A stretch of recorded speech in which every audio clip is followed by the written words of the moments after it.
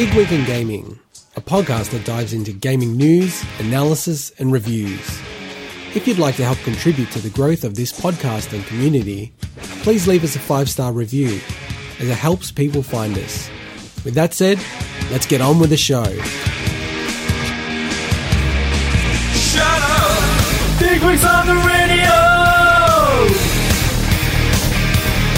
Shut up! It's Gaming Focused Audio!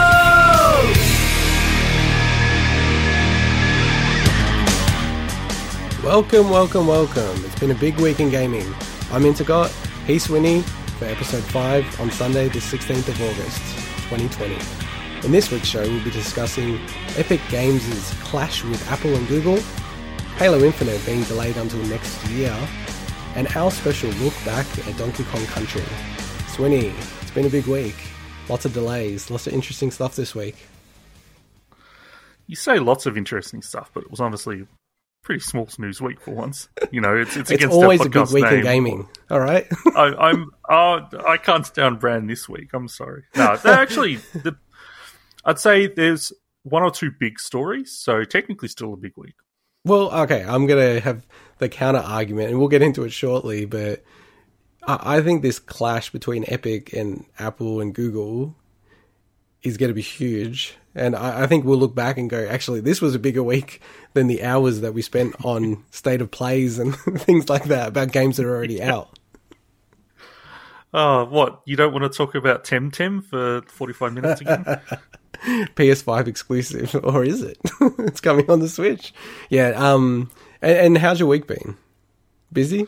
It hasn't been busy. I've just been cracking away at Crosscode still, about 40, 50 hours in. That game is not short. It is a long game. I really want to get into that game. I will say it is even better than I thought it would be now. Like, it's gotten great. But yeah. I've also been, I started Rage as well as part of our Game of Some Other Year. So id Software's, I wouldn't say, it's not so classic shooter. It's probably not fondly remembered, but at the time it had a lot of buzz. And I will say that game visually holds up. It looks great on PC still. So been cracking away at that. And yeah, I guess just also started Ring Fit Adventure for the first time. Oh, did you get that? Because I got that, I think it was, when did it come out? For Christmas, I think, last year? Does that sound right? Yeah, I mean, it's been a while. I picked it up a few weeks ago and just finally actually opened it up. And have you actually played it? Yeah, I played it a lot. Like, I don't hide my status on the Switch. I think I played it for like 15 hours or something like that. So I tried to keep up with it. Look, the thing is, you'll share your experience in a second, but I was keeping it up every day for a while, and I actually, this sounds embarrassing, I kind of injured myself from playing it. Like, my knee. I was going too hard, and my knee got, a bit creaky. I was like, whoa, this is a bit full on. I gotta, ease off on this game. So can I ask, was that because you were doing the silent mode? No. Okay. I just did regular mode. I'm doing the silent mode because, just for context, I have some nerve damage, right? Yeah. And I'm not able to jog. And doing it on the spot for Ring Fit Adventure so your character can move, I thought was going to be very difficult. So they've got a silent option where it's meant to be, okay, you're in an apartment, so you're not making a lot of noise. Where instead of jogging, you're just kind of doing very small squats over and over and over again. But you're doing this so much. And I'm like, oh my God, this doesn't feel like it's going to be good for my knees. Yeah. Plus then obviously all the other squat-based exercises when you're actually battling the enemies and everything. But other than that, it's such a well-made game. And it is legitimately a game. It's kind of shocking how much of a game there is to what you'd think is probably a fitness app. It's so good. I know it's so well rated, but it's just so underrated to me. And I think part of it is they just didn't make enough. Whether they thought, it wasn't going to sell as well as they thought it would. Because, obviously they're going to make so many units, and even when there's insane demand, they can only increase it by a certain amount. But I think that thing would have been double the amount of sales if they were able to sell it. Because I remember chatting to some people at JB Hi-Fi, so they're an Australian retailer for American listeners, a bit like Best Buy, and I kind of got to know a few of them. And one of them was just saying that that game is the number one requested item at the time. So this was pre-COVID, in the whole store. And sometimes they had like situations where a person would come up to them and go, "Hey, do you have Ring Fit Adventure?" And they're like, no, sorry. You know, we can't even keep a log of people. It's so long that the person would walk away. And then like a second later, some other random person came up. "Hey, do you have Ring Fit Adventure?" And someone was saying it happened like 4 times in a row and they thought they were getting trolled or they're like some YouTube show or something like that. But it's good. You should keep it up. Like the thing I'd say though, and I've got to get back into it, you just got to pace it out, man. And like, I know this sounds so bad. I feel like I am actually unfit, but yeah, you got to pace it out because I go really hard when I do those kind of things. And man, it was like battering my knees, all the squats and everything. There's so many squats in that game. It's crazy. Well, going to what you were talking about, the retail demand. Well, when you think about it, a lot of games these days you can get away with just buying them digitally, and that's one of the games where we need the physical component as well. So it makes sense that obviously people can order them online, right? Yeah, and I don't know if you can buy the game digitally and just get the Ring Con or whatever it's called separately. You can't. So that makes sense that that people were actually likely going to go to retailers to actually try to get it if they can, but obviously it was difficult to. So. Yeah, so it's only offered physically. You can't even get a digital version of it, and it's pretty obvious why, because you know people would just make counterfeit versions of it, right? And so then it would drive the cost down to whatever the digital version is plus $10 or whatever. Although the accessories are really good. Oh yeah, it's great. I do wish you could download a digital version of it though, so I didn't have to because it's a game you're going to try to play. If not every day, then every couple of days, and just having to constantly swap that cartridge in. We talked about it before, but that is a great example of, man, I just wish the game part of it was digital. But anyway. Yeah, and like I really wish Nintendo had a policy where it's like you'd have to insert it once a week or something, and then it kind of like stays active, if that makes sense. So then you didn't need to put the cart back in. Like, something like that, you know what I mean? Like, that wouldn't bother me that much if that was the rule. Because, just, like, we've had this conversation offline around Smash. Like, I'm so on the fence of just buying it digitally, even though I've got the physical version. And maybe trying to sell the you know, my physical. And just get the digital and bite the bullet. Because, I don't know, I'm just so lazy. I want to jump into it every now and then. I'm like, oh, I couldn't be bothered, like, switching out, you know, Paper Mario, which I'm playing, and put that in, or Skyrim. So yeah, just talking about Rage. So I've loaded Skyrim back on the Switch. So I'll try to play that on the Switch because I figure that is probably a close replica of the PS3/Xbox version of it. I mean, I know it's enhanced, but it's not the PS4/PC version of it. So I'll play it there because then it sort of helps mix it up versus a lot of the games that I already have on PC. That we're going to be going through. I will say, though, unlike a lot of, I guess, remasters, the special edition of Skyrim, I don't think adds much to it that would give you a very different experience. But it is, I understand, like I think the Switch is, as you said, a good example of trying to, you know, take a snapshot in time. Rather than obviously you could go and play it on those consoles, but you know, Switch is a current console. You've got it around all the time, and it's also portable, so that makes sense. Well, the other thing I've got to recognize is that you know I've got another baby on the way imminently. Probably by the next time we chat on the podcast, he'll be along. So bring it up to 2 total, and you know the Switch to me as a dad is just insane. It's like the most important, you know, me time device for a dad that you could have, because you know, as opposed to a console, even like booting up my PS4 just takes some time, and you know, no matter what you do, it's just not as convenient as the Switch because you can just carry it with you. And it actually made me reflect when my first son you know, came along. I remember this because, you know, it was a really tough time with delivery, like, yeah, very dramatic.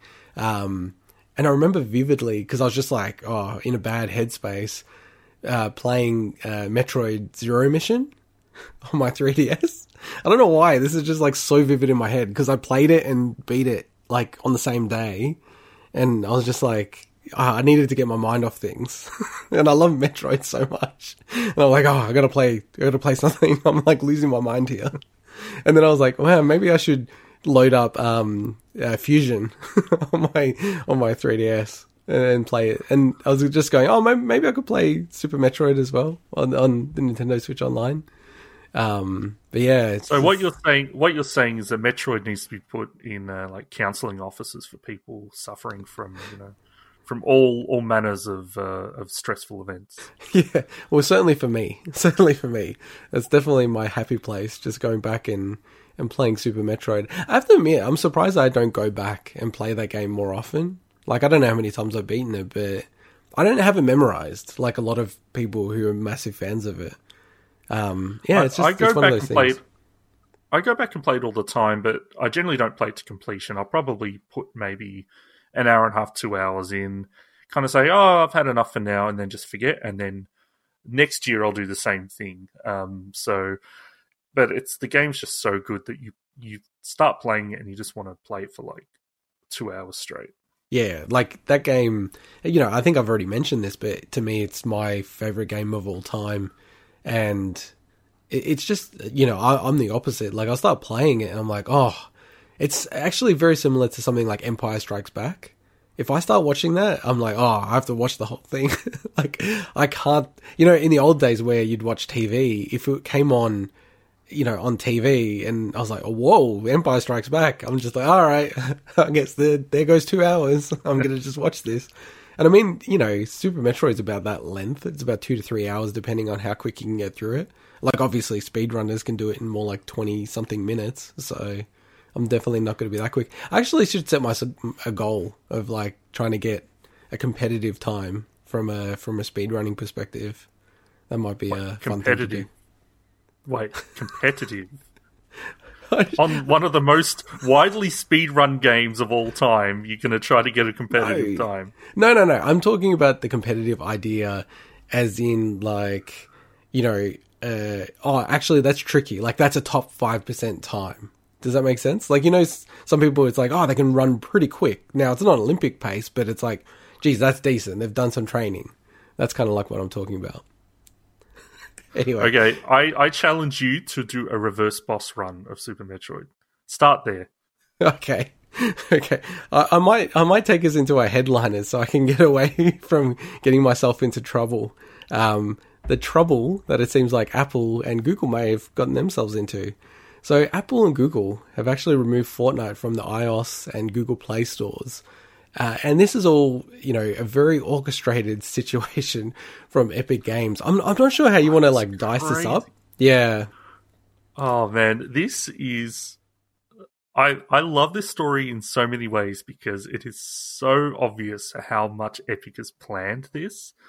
That the fact that we'll talk a bit about the timeline events, but the fact that this whole thing, they've even got like a short film. Like a pre-rendered Fortnite, cutscene about this. So like this is one of the weirdest things, but it's so interesting in many ways. But maybe we should start from the start. Yeah. So I think, and when you said that, how orchestrated it is, it's 100% orchestrated. So, going back even further, Tim Sweeney, who runs Epic Games, he's very much about driving down the costs for, transaction fees or service fees or gateway fees. There's lots of different kind of descriptions on what people...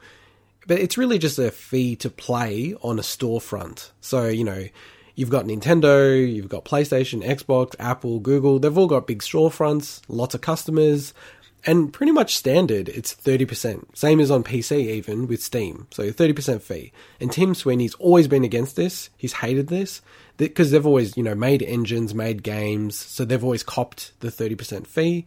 Now, when Fortnite blew up as much as it did and, got that kind of insane amount of cash behind it, literally billions of dollars behind it, they went off and created the whole Epic Game Store just to really compete with Steam.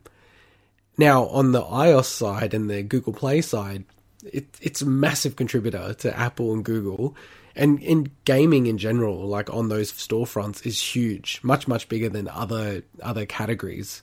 And especially that, you know, a lot of the currency that's actually going through. So in Fortnite's case with V-Bucks, it's all made up and you get, you know, a skin, but it's from a cost perspective, it's like nothing. So from a profitability perspective, it's so high. So very strategically Epic. And it was kind of amazing when I watched this happen.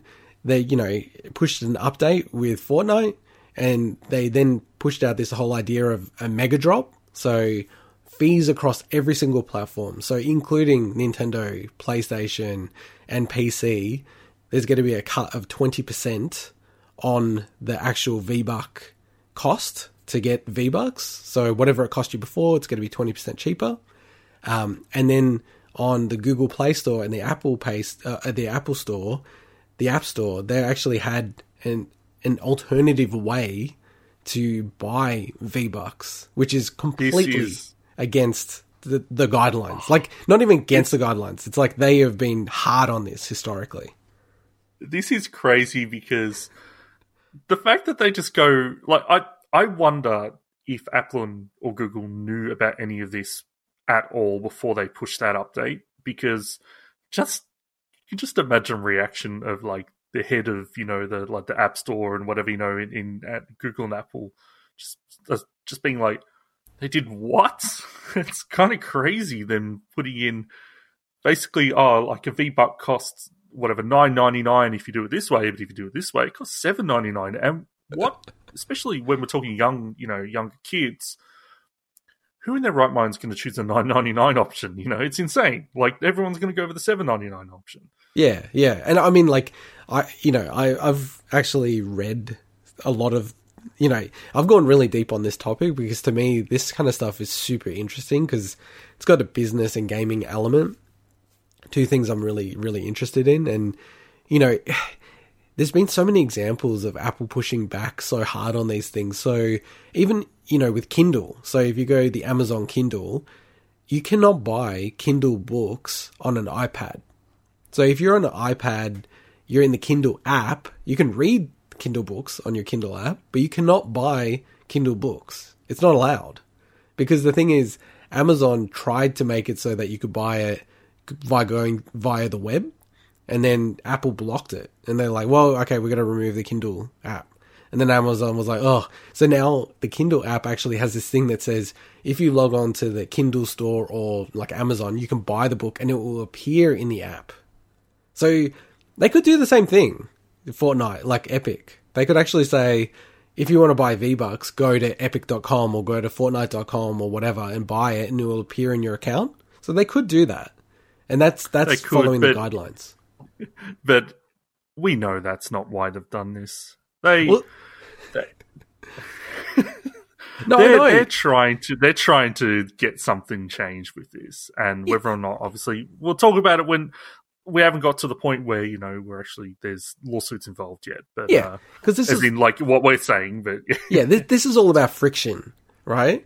Because, you know, whatever you want to say, the App Store and the Google Play Store, it makes things very seamless. And seamless to a point where it's crazy, where kids are spending thousands of dollars. Like, it's maybe too seamless. So yeah, Epic introduced this update, pushed to all platforms. And then in response, and I can't remember how long it was, but it was felt like within hours. Because I remember reading articles saying, you know, Fortnite's pushed this out and it's offering an alternative way to buy in-app purchases. And almost the commentary around it was like, how are they doing this? Isn't this just violating the terms of service? And then the next set of articles that came out were like, Apple has removed Fortnite from the iOS App Store.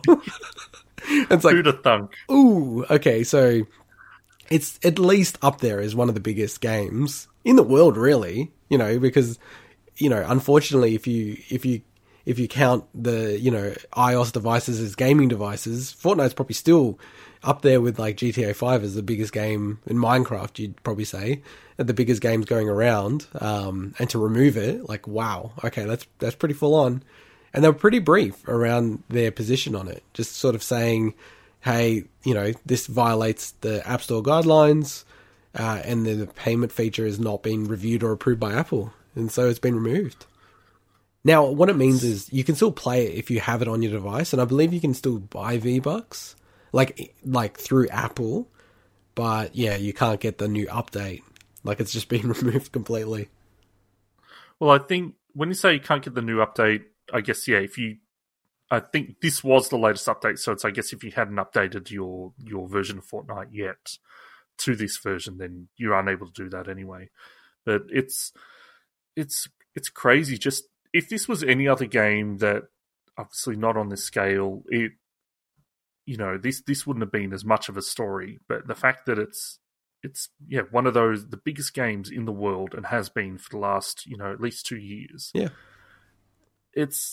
it's crazy, and like these are some giant companies, and obviously Apple, and we'll mention Google soon, but Epic is has Tencent has stock in Epic and things like that.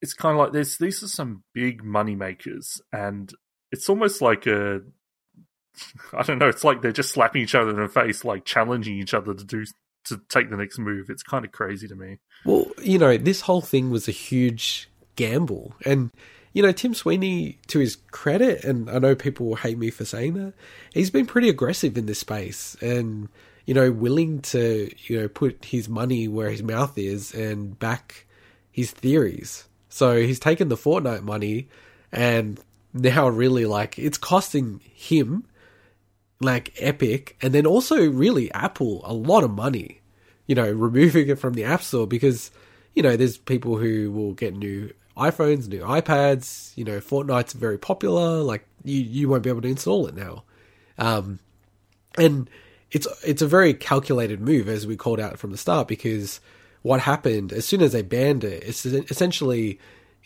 Epic had created a trap for Apple, and once they banned it, they then filed suit in Californian courts, and very not contrived, that's the wrong way to say it, but, there is a lot of thought that's gone into what they're doing here. So they've used a New York law firm. They're not a Californian company, Epic. They're, I think, based in Maryland from memory. So, they're there, but they've chosen the Californian courts, which is their right to do in the US. That's how the US system works. You're allowed to, raise a lawsuit in whatever state you want. They've chosen California on purpose because they have the most robust antitrust laws in the country. And, there's a whole host of stuff in this lawsuit. I actually flipped through a lot of it. That is just like really fascinating. So it's 65 pages long. And then at the same time, they released a parody of Apple's very famous Macintosh ad, the 1984 ad, which was challenging IBM, saying, IBM, Big Blue, you've lost your way, you're in a monopoly, you need to be shaken up, and that's what we're doing. So, Tim Sweeney here is trying to create a parallel, like Epic are the ones who are trying to shake things up. And it looks exactly like the ad. With Fortnite characters. With Fortnite characters. And the thing with this is, so I'm just picturing in my head now, I don't know how you submit a lawsuit, especially in the US, right? Mm-hmm. Do you physically have to hand documents, or can you submit something online? Do you know? Oh, it depends. So you file a lawsuit, but it depends on the state. So in Australia, I can speak to that a bit more, you definitely have to do it in person. And so just assuming it's been done in person, what I was getting at was, I can just imagine, right? They've got someone in California. They get them, they send them to wherever they need to submit, and they just have them standing in the foyer with the document, and they're just like, okay, we'll wait. We'll keep refreshing whatever they're refreshing. Oh, they've removed us, and then the person just slams the paperwork down on the table. And I just imagine the visual of that is hilarious in my head. How they've kind of lined this all up. And if it was done online, then instead the person's sitting there with the mouse button over the submit button or something like that. Yeah, I don't know. Usually the US is almost more backwards than other countries, more old school, I probably should say, in a fairer way. So I'd imagine a lot of it. You heard it here. USA is backwards. a lot of the stuff would be still physical. Even the Australian courts only, when they really got pushed with the whole COVID stuff, moved to being online. And same as the Supreme Court in the US. they don't allow, typically, they didn't allow any audio recording of the Supreme Court in session. The only way you could hear it is you'd have to physically go there to see them and to hear them. And then with the whole COVID situation, they were forced to. And there's some hilarious stuff that happened. There was like one of the justices had obviously gone into the bathroom and not put their mic on, their microphone on mute. Like when they're in session. So it's just really amazing stuff. That's an image. No, that's what's the Leslie Nielsen movies? Naked Gun. That's like a Naked Gun. I think one of them opens up with something similar. But it is. I think Epic missed a chance to take a photo of the documents with like written in like handwriting hashtag Free Fortnite, which is like the hashtag they're pushing. They should have like taken a photo of on their actual the paperwork submitted to the courthouse. That would have been really funny, or wherever they submit it. And look, like, you know, I'm not a lawyer, and then, you know, even if you are a lawyer, you have to practice, you know, Californian law, and they've filed it in federal court as well. But, you know, just kind of going through and listening to some legal experts into this case, number one, do I think that Epic are trying to win this lawsuit against Apple? I think that they know they're not going to win it.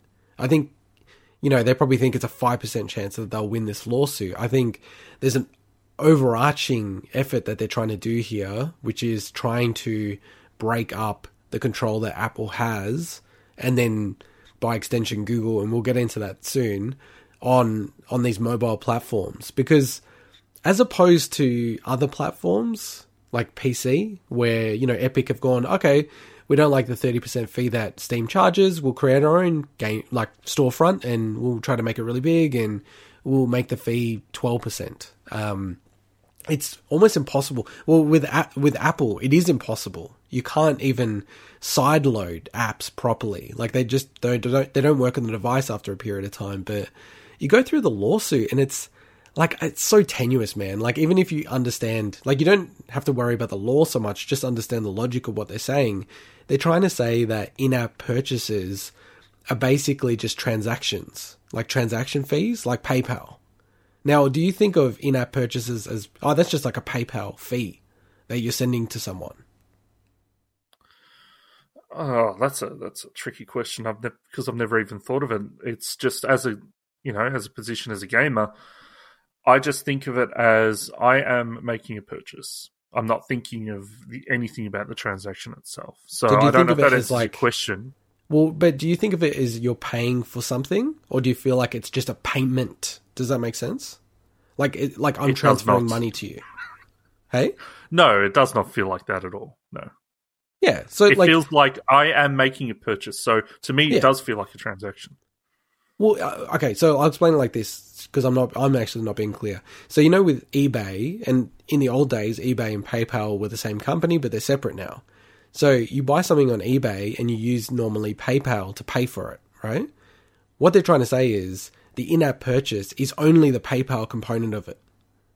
Whereas, personally, I don't think of it like that. Like, if I'm playing a game and then it has some stuff on it and it says, hey, if you buy this thing, it removes ads, I view it as, oh, okay, that's like the eBay purchase and the PayPal purchase. I'm actually buying something. It's digital, but I'm paying for something. It's not just a payment. It's not like they're facilitating a payment. It's actually, I'm buying something, and when I buy something, there's a payment attached to it. Does that make sense? That's what I said. It feels like I'm making a purchase, a transaction. Yeah. The lawsuit for something. Yeah, whereas the lawsuit is trying to say, no, it's just a payment. You're not getting anything. It's just a payment. That's all they do. And I'm like, geez, this isn't going to hold up. And that's where they're coming from a dollar perspective. They're like, hey, PayPal, they charge like 2.9% and Apple charges 30%. So they're 10 times higher than the market and everything like that. I'm like, this is just, I feel like they have very, very, very little chance, you know, just from a logic perspective of winning this case. And then also just by the fact that they're on, you know, PlayStation Store, you know, Nintendo, and they're also charging 30%. So it's kind of a bit like, why are you attacking Google? It seems, and Apple, it seems a bit weird. But so we know those other platforms are also 30? Yeah, like pretty much it's industry standard. Okay. And that's also going to be a really hard thing to prove because the whole antitrust / monopoly perspective, and this is generally a global perspective, is are you doing harm to the consumer? And I only know this because I work in financial services in Australia, and a lot of people argue it's a monopoly, but the argument's always around, are you doing harm to the consumer? So are you being unfair and unreasonable with your actions? And by the way, that's why Epic has actually like sprung this trap, right? Because they're trying to do something, goat, Apple and Google into doing something that they can argue, hey, they're being unfair. Look at them, wielding their power. Did you just say goat? I meant goad. Did I say goat? Goat. They're trying to goad them into doing that. No, I just wanted to get an episode title from that. That's all. And like, I want to move on to the Google portion of this. So, they did the same thing with Google. I think it took longer for Google to follow suit and remove Fortnite from Google Play, and it didn't get as much airtime, even though there are more Android phones, and in theory, it actually would impact more people. Now, Epic also sued Google, and the lawsuit is different. I also flicked through that lawsuit.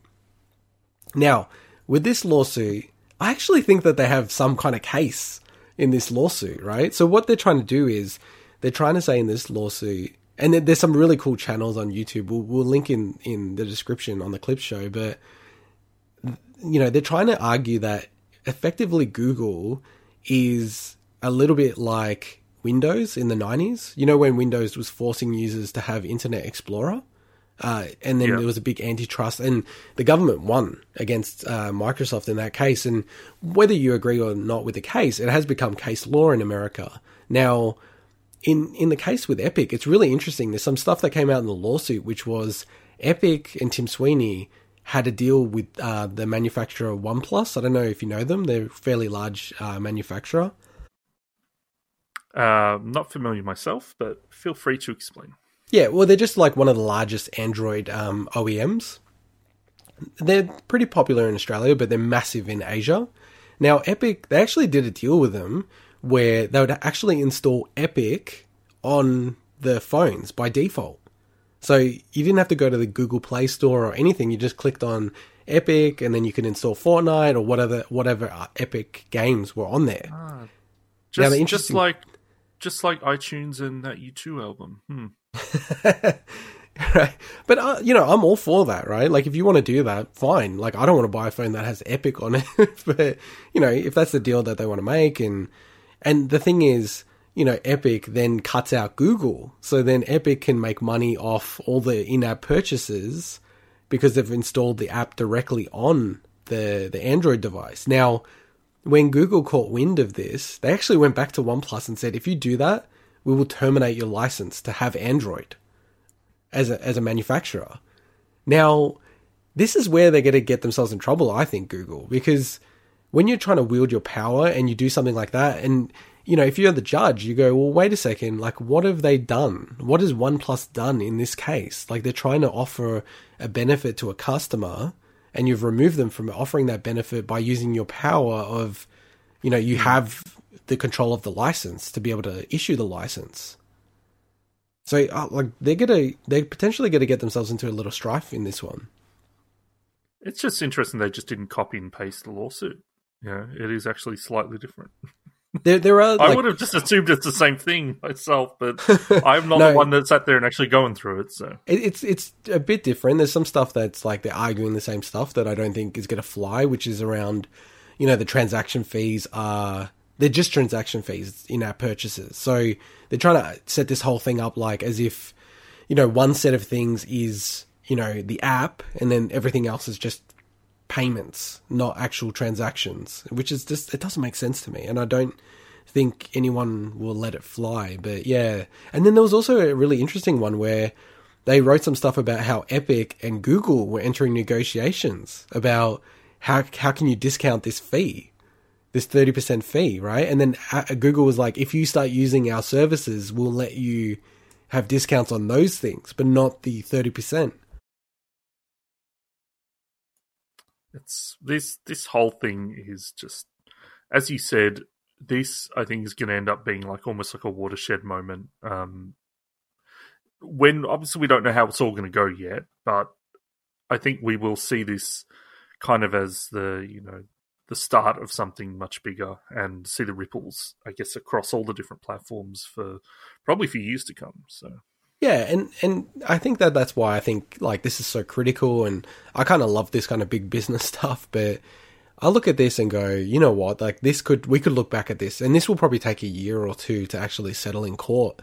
But we might look back and go, oh, actually, this was a huge driver, because whether this wins or loses, I think it's more the pressure it will put on to, governments and sort of people to look at these markets, and then just the providers themselves to actually just go, you know what, we might need to, address the fees and whether 30% is actually fair or not, because to me that does seem exorbitant, especially for the in-app purchases, and very inconsistent because they don't charge these levels of fees for other services. Like if you're buying, and I think, yeah, go on. No, sorry, finish.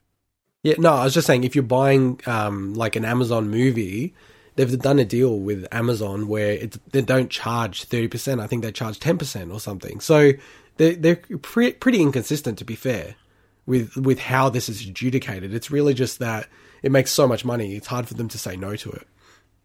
I think it's going to be really interesting to see how the sentiment towards Epic plays out as well, because we know that Epic Games Store had a ton of negative, I guess, PR and online reputation regarding when they started announcing all the, it's been a while now, but all the exclusives coming to the Epic Games Store. Oh, the anti-consumer and everything. The fact that, we're going to talk about Control a bit later. That was an Epic Games Store exclusive. And I wonder if I've already seen a lot of, that sentiment be in Epic's favour, because they're taking it to the big corporates, which is ridiculous because Epic is also a big corporate at this point. But it's going to be interesting to see if that actually ends up playing out in a very positive way for them and almost rebuilds that reputation in, I guess, those circles. Now, I always thought that was ridiculous because it's, it's just a platform, just like Steam is a platform. But there were some legitimate gripes people had with Epic Games Store. But it's going to be interesting to see how that all plays out as well, just the perception of Epic. No, I totally agree. It's going to be... This is one to watch. It's going to play out over a long period of time. Halo Infinite. So Halo Infinite has had a delay. So we saw a post on the official Halo Twitter site from 343 Industries saying, "Today I want to share an important Halo Infinite development update with the community.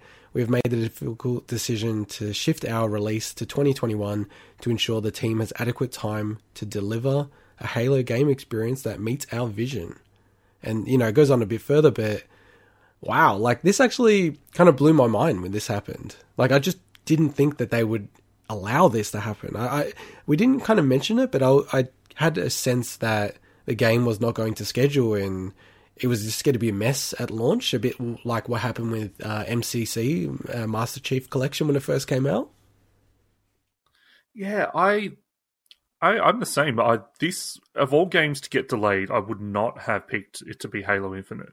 Not only did they show the game off just a couple of weeks ago and seemed very confident to do so, even though they did say, it's still, in development footage, the fact that, even that recently they were, really kind of positioning this as the big launch title for them to do it. Now, do I think it's a good idea? Yeah. Does it suck for people that were obviously looking forward to getting a Series X and playing it on launch? Yeah, it sucks. But what's the alternative? To have a broken game, a rush game, and people to just crunch and, in the middle of, pandemic, I guess, development. It's horrible, but if it was necessary, then I think just like, when Nintendo has to do the same, delaying games, just if you need more time to work on a game, then take the time. It obviously, I could imagine the amount of marketing money and timeline shifts there that would have to happen. It would not have been an easy decision to make.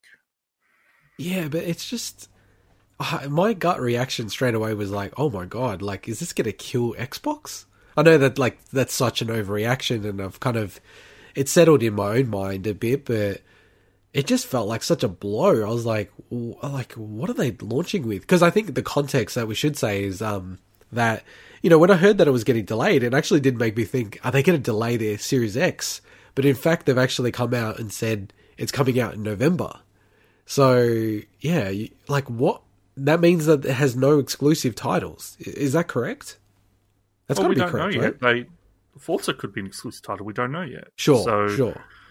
The thing is, I think this whole trend of there having to be these huge games on launch is only a recent generation trend. Obviously, Super Nintendo, you had Mario World. I'm not going to dispute that. That wasn't a huge game to launch with. But they only had 4 games in total. Yeah, at least in Australia. Yeah, but Mario World, come on. No, I understand. But when I look at... No, but even Xbox One, it didn't have huge titles like a Halo level title, I should say. Yeah, but it didn't do well, right? Yeah, but it didn't do well for other reasons. I don't think it was the software the problem there. It was the fact that people thought you had to be connected to the internet 24/7 to make the thing work. Bad. Yeah. So I'm less interested about launch titles, and I know that's just how I feel, and it is important. I'm not saying it's not. I think they just, and hindsight's 20/20 on this, but they shouldn't have probably ever pushed it to be a launch title if there wasn't any confidence in it. But they wouldn't have known, I guess. And if that was the case, and I don't think anyone would be saying anything about the launch because we'd be in the same position, I don't think people would be like, well, what big game is there? Because we don't even know the launch date yet, and they're going to start announcing some of that stuff a bit more. But it is a huge blow, no doubt about it. I just think that given the fact that our game libraries, especially as we all get older as well, and have more, I say disposable income, obviously people are going through very tough times at the moment, but as you said last week, people are buying games even in this time, and we've all got so many games to play. I think with Series X, there's going to be games to play on it. You just can't play Halo, which sucks, but they need more time. So I think we just have to, just grin and bear it, unfortunately. And like, I kind of wonder, like, the logic, of just being in the business meeting room, chatting about it. What do we do? Do we push it back? Do we push it out, kind of knowing that it's going to be a bit of a mess, and fix it and kind of cop the PR flack and go, okay, hey guys, we recognize that this isn't quite what we thought it was going to be. This is what we're doing. This is the plan. Because kind of not having it at all, it's going to be hit either way, right? Like, this is not a net positive. You can't ever argue this is a net positive. So it's either you launch and it's bad, and does that really just bomb the Series X launch? Or do you not have it and then people, because there is a scenario where in December people go, well, wait a second. Because, you got to think about the retail context as well. People go, oh, so I'm going to buy the Series X. What games does it have on it? Or nothing. Like, literally, like, that we know of. Like, no, and it doesn't feel like there's going to be a big name. Whereas my understanding is that Spider-Man Miles Morales is going to be available for the PS5 on launch. And that, like, Spider-Man's a big game, dude. But we don't know yet, and that's why I mentioned Forza, because as much as we may not be interested in it, that is a big name for a lot of people. Yeah. Is it enough to save, a launch from being, a bit of a bit lackluster? Maybe not. But that's why I mentioned the previous generations. Not every generation has always had, the killer app on launch. A lot of the killer apps tend to come within the first 6 months, basically. Like, that's when I think you start picking up people that aren't those launch day buyers. And in terms of not being net positive, 100% from a launch standpoint, but when we're talking about the game itself, because this, ultimately, to me, the more interesting story here is about Halo Infinite, not the actual launch, which is probably the opposite of maybe what you're thinking. It's better for the game because, the alternative is obviously also, and we're going to mention what Phil Spencer kind of said about it as well, but if they'd split it up and launched it, for instance, with multiplayer, because that probably would have made the most sense if you're going to do it that way. Let's move in. Let's move into the next segment. So, a really weird thing happened during the week that Phil Spencer actually appeared on this very, I'll give it clever talk show, which uses Animal Crossing as a set. So, people dial in. From a COVID perspective, everyone's dialing into these sessions anyway, so the whole backdrop is Animal Crossing. And yeah, he decided he wanted to appear on this talk show, Animal Talking. And yeah, as you pointed out, he actually discussed whether they should split it up. So I didn't actually hear the discussion. Was it like split up the multiplayer? Is that what it was coming from? Yeah, look, that's my takeaway from it. Similar to, Call of Duty has played around with this idea before. I mean, it's common these days, but it gets a lot of backlash. Street Fighter 5 as well released. Only started, I guess, very bare bones and adding to it. And to me, like that, it would have, if you're gonna ever do that, it would have made sense to launch with the multiplayer component, and then do the campaign after that, because essentially I think if you launch with the campaign first, I think more people would miss the multiplayer than miss the campaign in regards to, like overall in that sense. Yeah. If I'm making sense myself. Yeah. But he said that, no, they decided against it. And I can kind of understand, because then it's almost like, well, this is a lesser Halo experience than the previous games. And this is meant to be like, this is meant to be the best Halo ever. Every new Halo should be positioned as the best Halo ever. And especially one that's kind of, like launching with a new console, or was launching for a new console.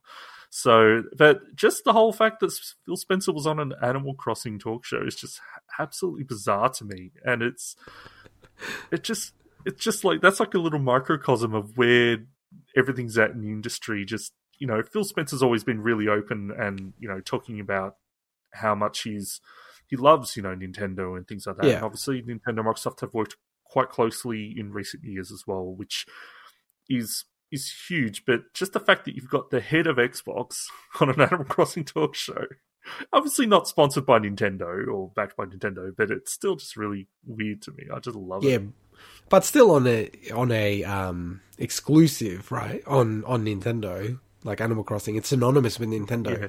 It's the only place you can play it ever. So, look, it's one of those ones with how bizarre this year has been. This is like a top 10 weird things of 2018 if it happened then. Whereas like this year it's like so the guy who runs Xbox, he appeared in the Animal Crossing talk show. Like, it's weird. He also shared the virtual couch with Lisa Loeb, and I'm like, I'd forgotten all about Lisa Loeb. Do you remember Lisa Loeb? No, I've forgotten about it totally. I do recognize the name. Who's Lisa Loeb again?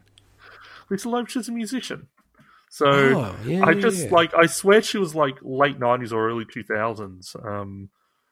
But yeah, I was just like, wow, what a random two guests to have on this talk show at the same time. Yeah, I do know. Yeah, Stay. That's so weird. That's so odd. Like, that's a weird booking. Like, why would he just have Phil Spencer on as a special, right? Like, anyway. But yeah, look, maybe she's a regular guest. We don't know, mate. But anyway, it's just a weird little story. But obviously, he did kind of discuss Halo a bit, and I don't know I think that may have been potentially his first public comments about after they announced the leak, a couple of days earlier. But yeah, no, it was because I did see that news, and I thought, what? Like, Phil Spencer's commenting this through Animal Crossing. I was like, what am I reading? This is weird. So I didn't. I'm not sure if I knew. I took away what your view was. Do you think that they should have launched with a multiplayer only version, kind of going, "Hey, sorry, we wanted to give you some kind of Halo experience. It's not ideal, but better than having nothing." Or do you think you agree with where they came from and delayed the whole thing? I agree with delaying the whole thing. I just think it'll overall end up being a better game for it. And we saw it with Cyberpunk this year. We saw it with a whole bunch of other games, including Avengers got pushed back multiple times. We're about to talk about another game that's not on that scale, but that's also been pushed back. Games need to be delayed sometimes. And as much as people complain about it, a lot of those people that complain probably wouldn't have even bought it when it first launched. They probably would have waited months for it to go cheap. They just like complaining about things. But it sucks for people that are obviously super excited and had pre-orders and everything. I'm not going to say that it doesn't suck. So, like, I mean, the final thing I just wanted to say about this delay before we get on to another delay is just, I actually wish they did release the multiplayer version only. And you know how I would have done it? It would have been like, look, we could have done it either way. We could have released the multiplayer or like pushed it back. But what we want to do is release the multiplayer, make that digital only. So, you know, not have the physical stuff out in the stores, because we want to make sure that when you get that physical version, it's got the campaign and the multiplayer on it, and it is free to play. And we're going to go even further. We're going to say it's free to play. You don't even need Xbox Live. Like, you know, because you currently do need Xbox Live to play it for free with the multiplayer when they release that. Like, we're going to remove that as well, just as a sort of a gesture to say, you know what, you know, obviously this is not ideal, but we want to give you some Halo experience over the holiday. We know it's been a tough year, right? Like, I don't see a loss there for me personally. I wonder if, because obviously they're working on the multiplayer, you know, now as well as the campaign, but I wonder if there's a whole bunch of multiplayer maps that are based in the story locations as well. And that's a small thing, but that has happened in previous games. Now, sometimes they'll be completely random maps. But it's more even like, I think visually they will obviously reuse textures and the general locations, and I guess the you know, what's the sky map or whatever they call it, you know, like the backgrounds and things. And you're like, wait, why are we looking at this location? Why can we see this? You know, and that's an easy thing to work around because they can just probably just reskin stuff if they want to do that. But it's interesting. I think the fact that, and you just mentioned it, I've completely forgotten that the multiplayer is free to play. That throws a big spanner in the works of how you think about this in some ways, because you want to make sure that people buy this game that aren't on Game Pass, and suddenly the fact that, you know, they've launched the multiplayer first, people are like, well, the only place we can get it is free to play, and that's all I ever care about. You maybe you'll lose some sales there, but it's interesting, and I think that we will kind of probably almost forget that it was originally meant to be a launch title in, you know, 5 years. It'll just be, oh, Halo came out. I reckon it'll probably end up coming out probably in Feb, around that timeline, which is not that long after when you think about it. Yeah, because we didn't talk about that. I reckon it'll be longer. I think it's more like a March, April game. Just because, you know, why would you delay it only 2 months? Normally these things get delayed a little bit more than that. We'll see. We'll see what they end up moving it to. Yeah, fair enough. And in other delay news, we also have Vampire the Masquerade Bloodlines 2 also delayed to 2021. So this was actually announced the day before Halo. And while obviously this is not going to get the level of news, I think they would have also been happy to be like, oh, Halo got delayed? Sweet, no one's going to even talk about us at all.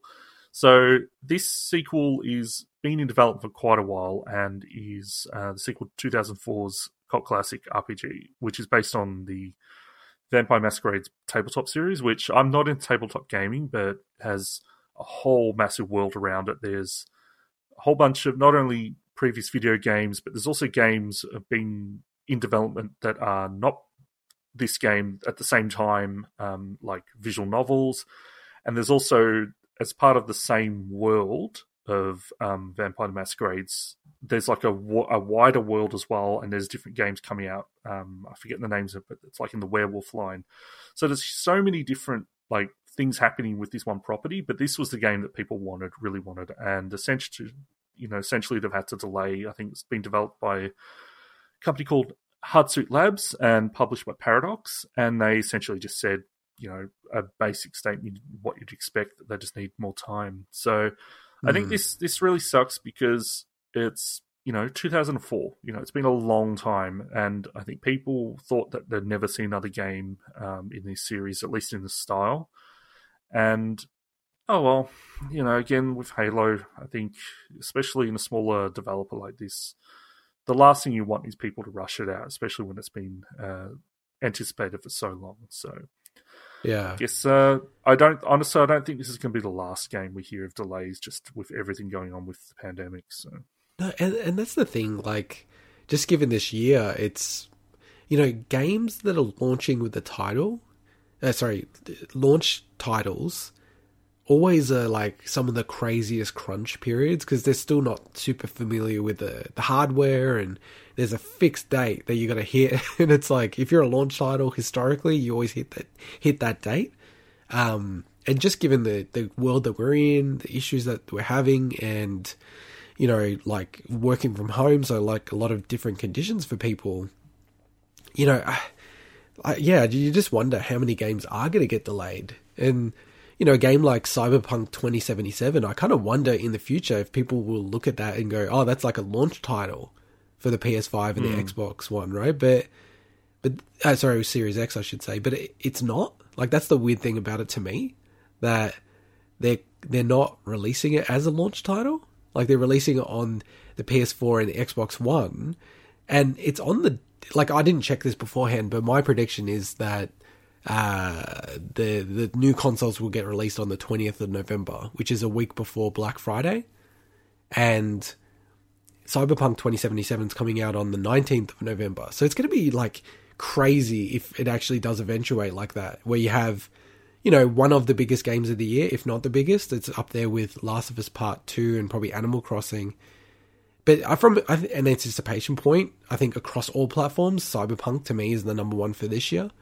And you've got like that game coming out and then the next gen, but then that game is really not built for the next gen and it's not getting released on the next gen until 2021. It's just so odd, right? I was about to say, I didn't know if they'd given a date or around their, I guess, next gen upgrade, but if they've said 2021, then... Yeah, so they confirmed that. So, because what I was expecting them to do, how they delayed it, I was being a bit cynical. And to be fair, CD Projekt Red are very consumer-friendly, almost like too much from a very business-headed person like me. But, they're very fair to consumers, to be fair to them. And I kind of was being cynical and thinking, well, they're delaying the game and it's kind of like so close to next gen. Why don't you launch it on next gen along with like the previous gen and make a stack of money? Because it's like the number one title you'd get on next gen if it was available there. But I don't think that that they wouldn't make that date. They wouldn't. I don't know when they obviously made the decision to start, a development pathway for these upgraded versions on the next gens. But I don't think they, given they've already had to delay the release multiple times now. It was meant to come out, I can't remember, it was like March or whatever, then got delayed again.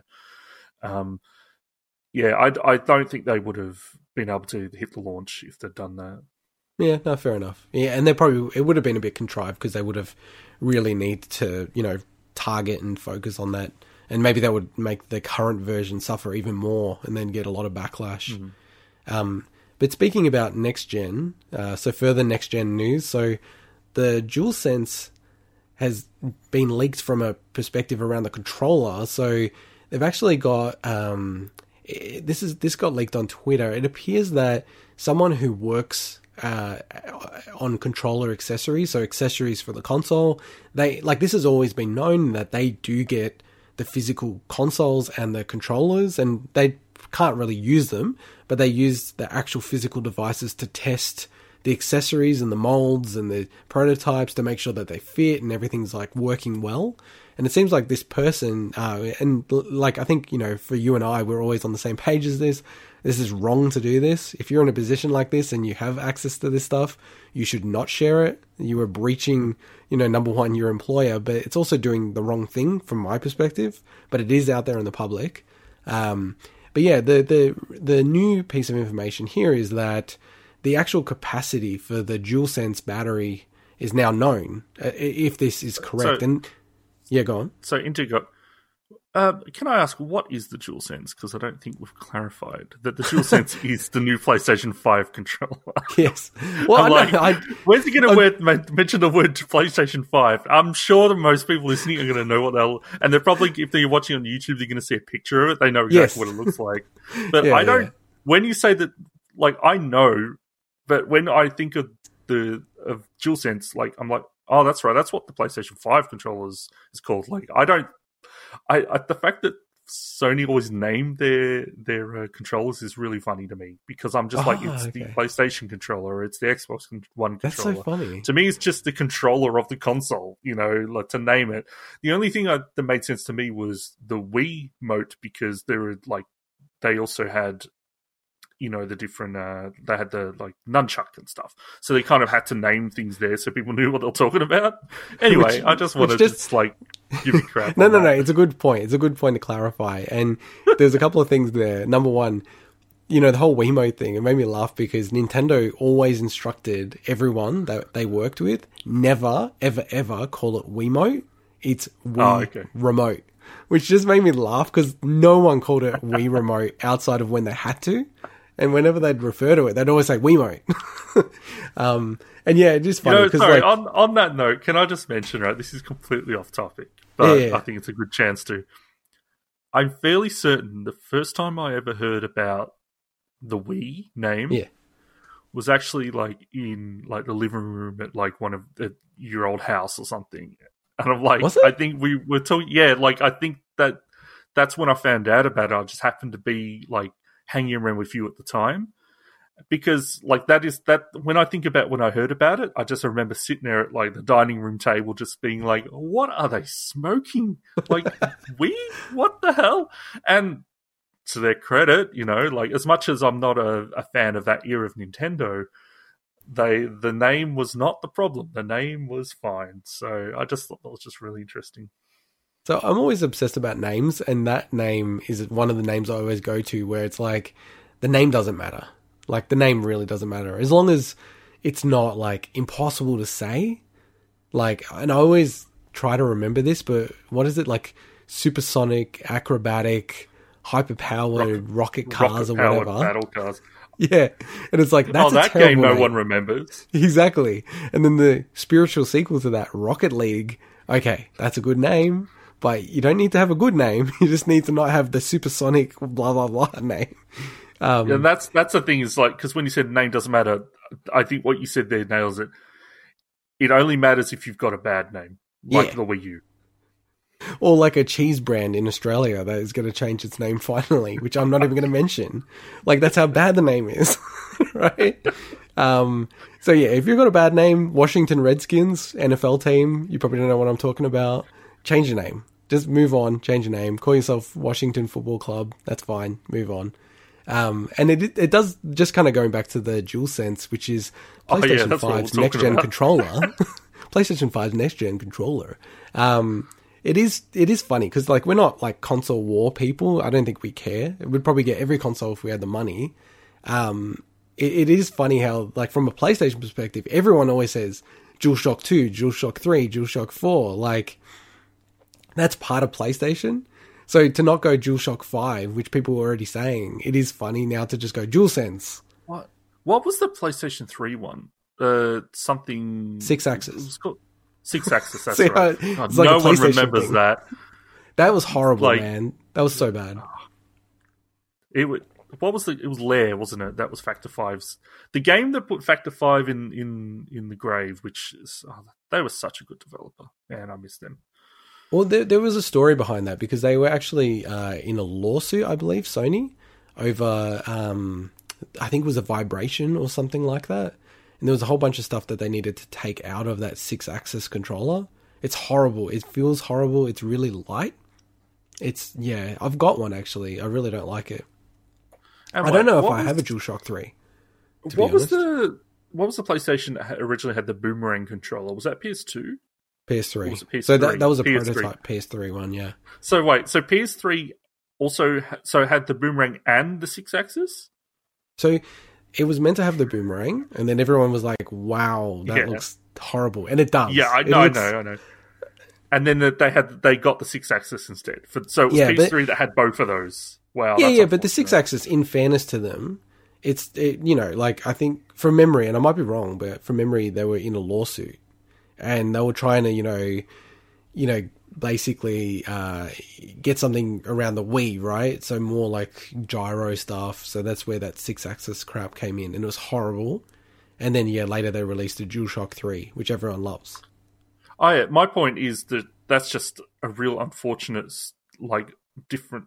Basically, for one console to have that many, I guess, like, yeah, you know what I mean. It's to basically be like, oh, we can't figure out exactly all that. We've got things influencing, rather than, oh, well, this is a new controller and that's what it is. And I say that, you know, a lot of the stuff Nintendo's shown off, like the original DS, Nintendo DS, like, it looks so different to what it ended up being. So it's, you know, they're not the only, obviously, company that has showcased something and then decided, no, actually, that doesn't work.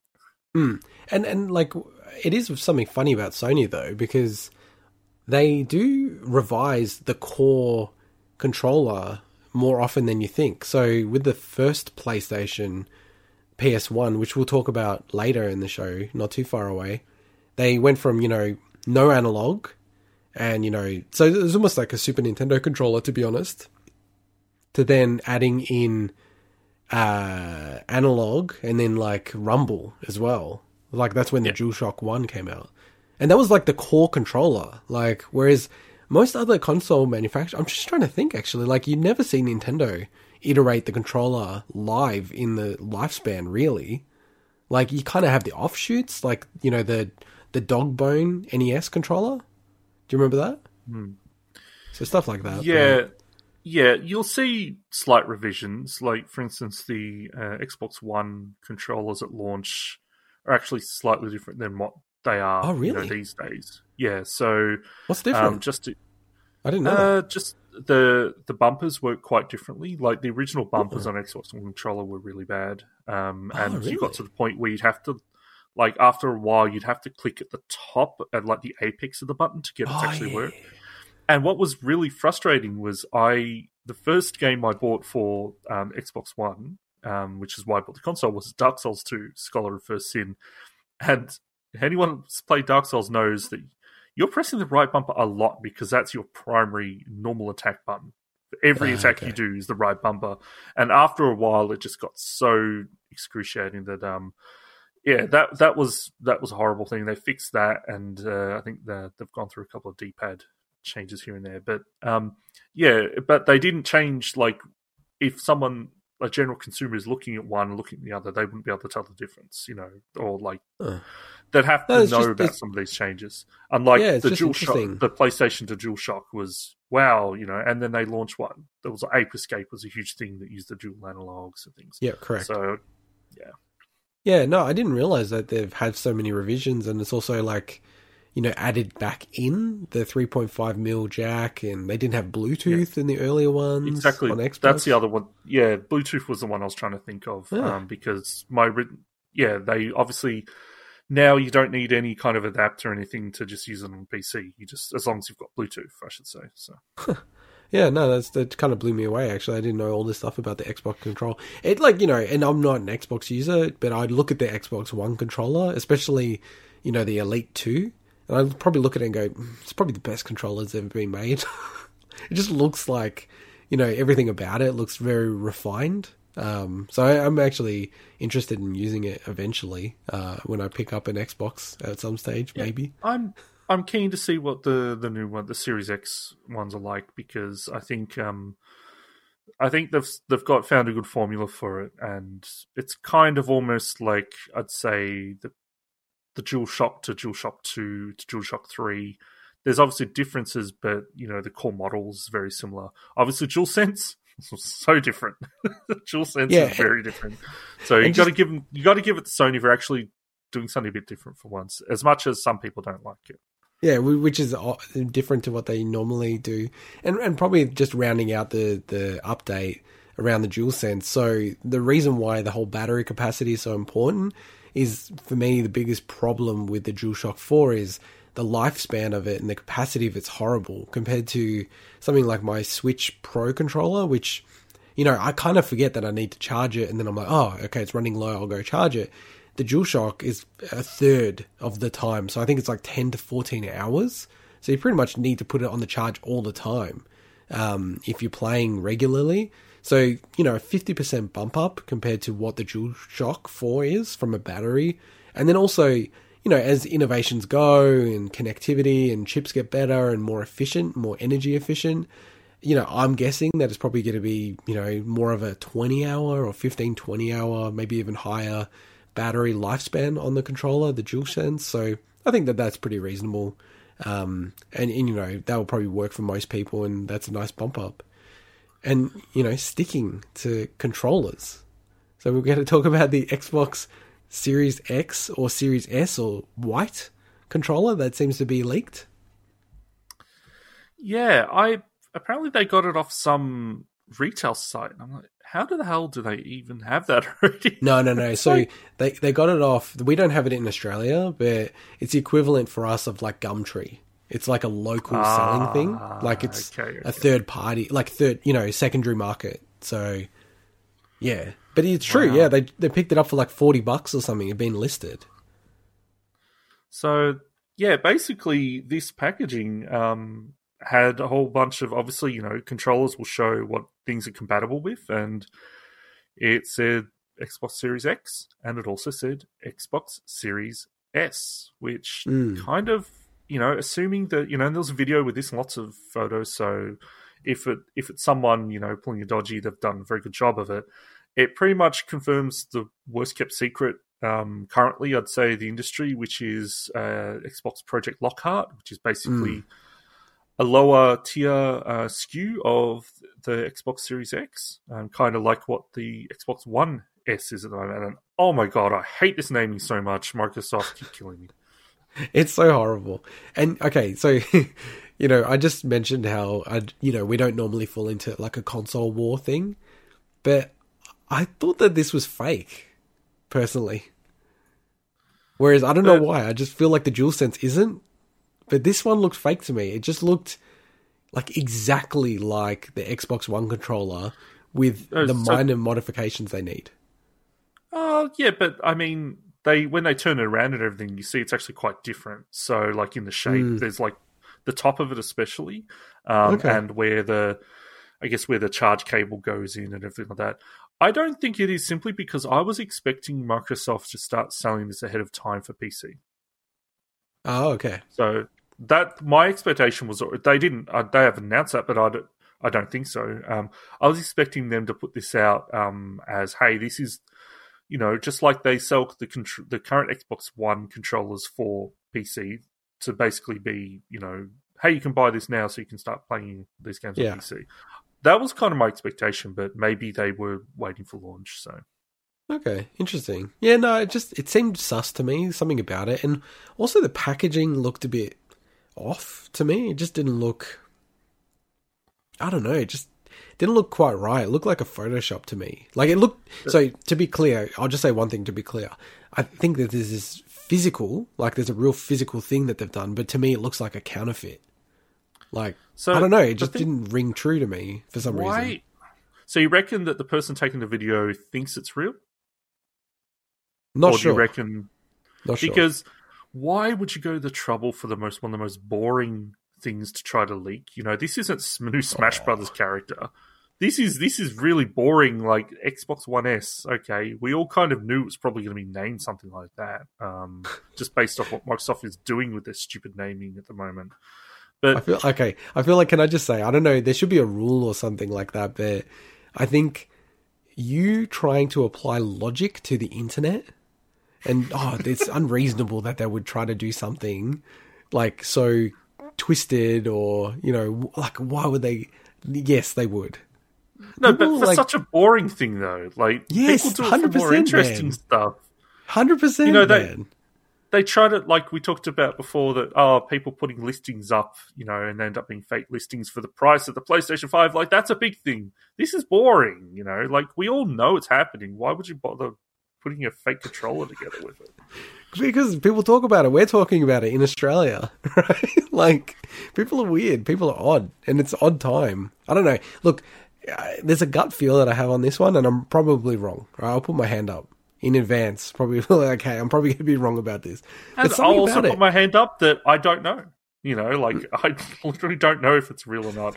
I'd taken this as being like 90% real, though. Yeah. And to be fair, like, this one was actually more reported than even the DualSense, which is the PlayStation 5's next-gen controller. Thank you for clarifying. Just making sure it's really clear. So, 2 controller leaks, potentially. I think the DualSense one's real. I'm dubious about this one. I do like the screen where it actually goes not assigned controller, but it's almost like too elaborate. It's like this guy is like thought, oh, I'll put this up, and then, you know, it like people will have to believe it if it says not assigned. I feel like it wouldn't be not assigned. I don't know. I'm getting too controlling about this controller. And should we talk about more about control? Thank you for that. I'm like, please do the segue. Please do the segue. Thank you. I'm not that dumb. So Control. How nice is this, Remedy?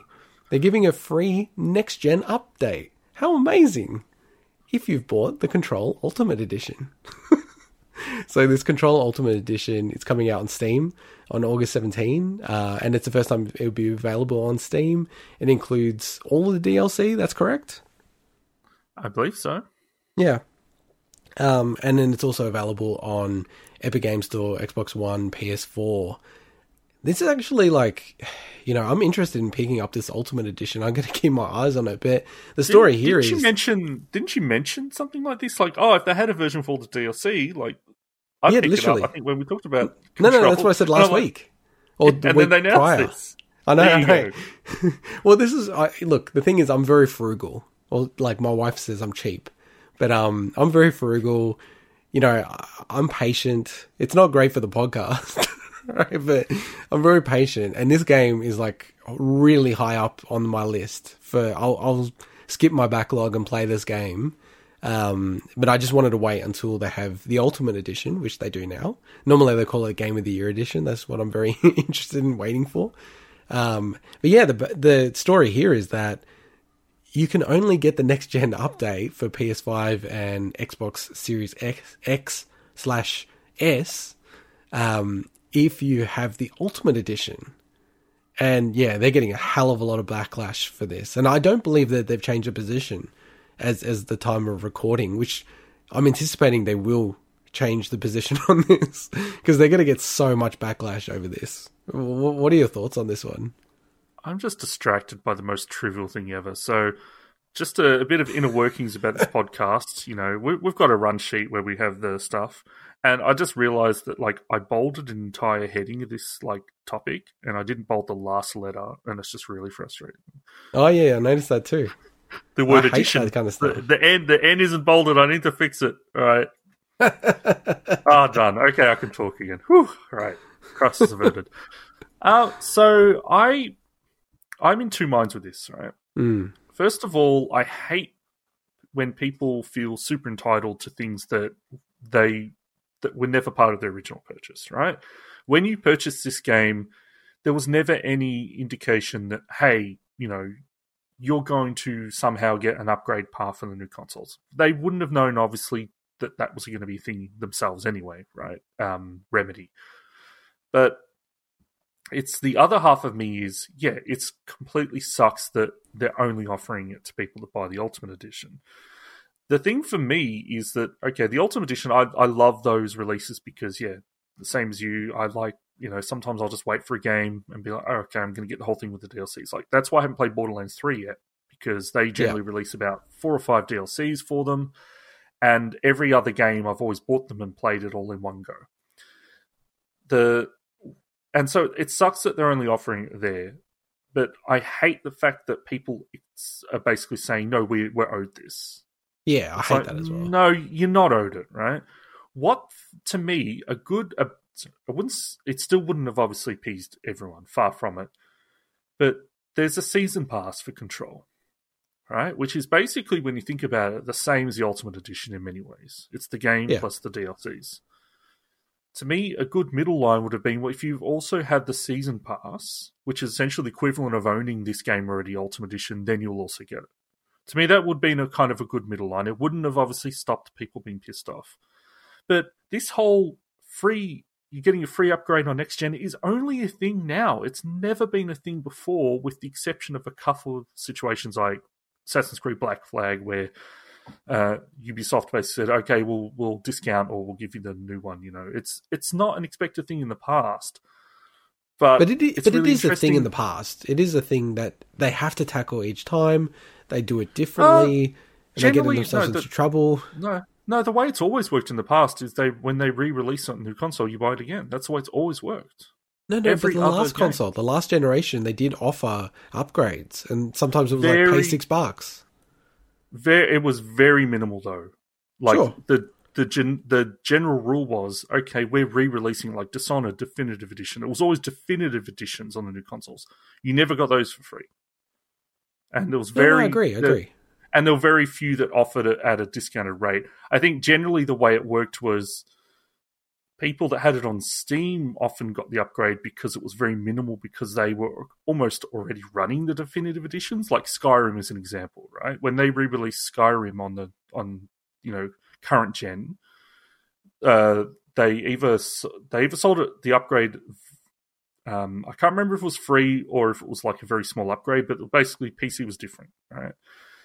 But but there was a lot of people getting annoyed about that as well on Steam as well, by the way. But so the thing with this, right, is that what I also completely understand is things have changed, and you can kind of almost point at Microsoft for this because they've almost made it like a given with all their games and everything and the whole smart delivery. And now we're at the point where consumers or gamers, I should say, expect it. And this is one of the first few games to kind of buck that trend and make it, obviously they're still giving it to you free, but you just not for the standard version of the game. But it just, it does irk me that people are acting like this is something that they are, that they're entitled to, basically. Well, and can I ask a really dumb question? Because, I'm more of a physical gamer, right? So, I've bought Control on the Xbox One. I'll be able to plug that into the Series X, like the disc, and play it, yeah? All good? Well... Because it's backwards compatible. So it won't look at, it won't have the next-gen upgrade, it won't have, super sexy graphics, all that kind of stuff, but I'll be able to play it.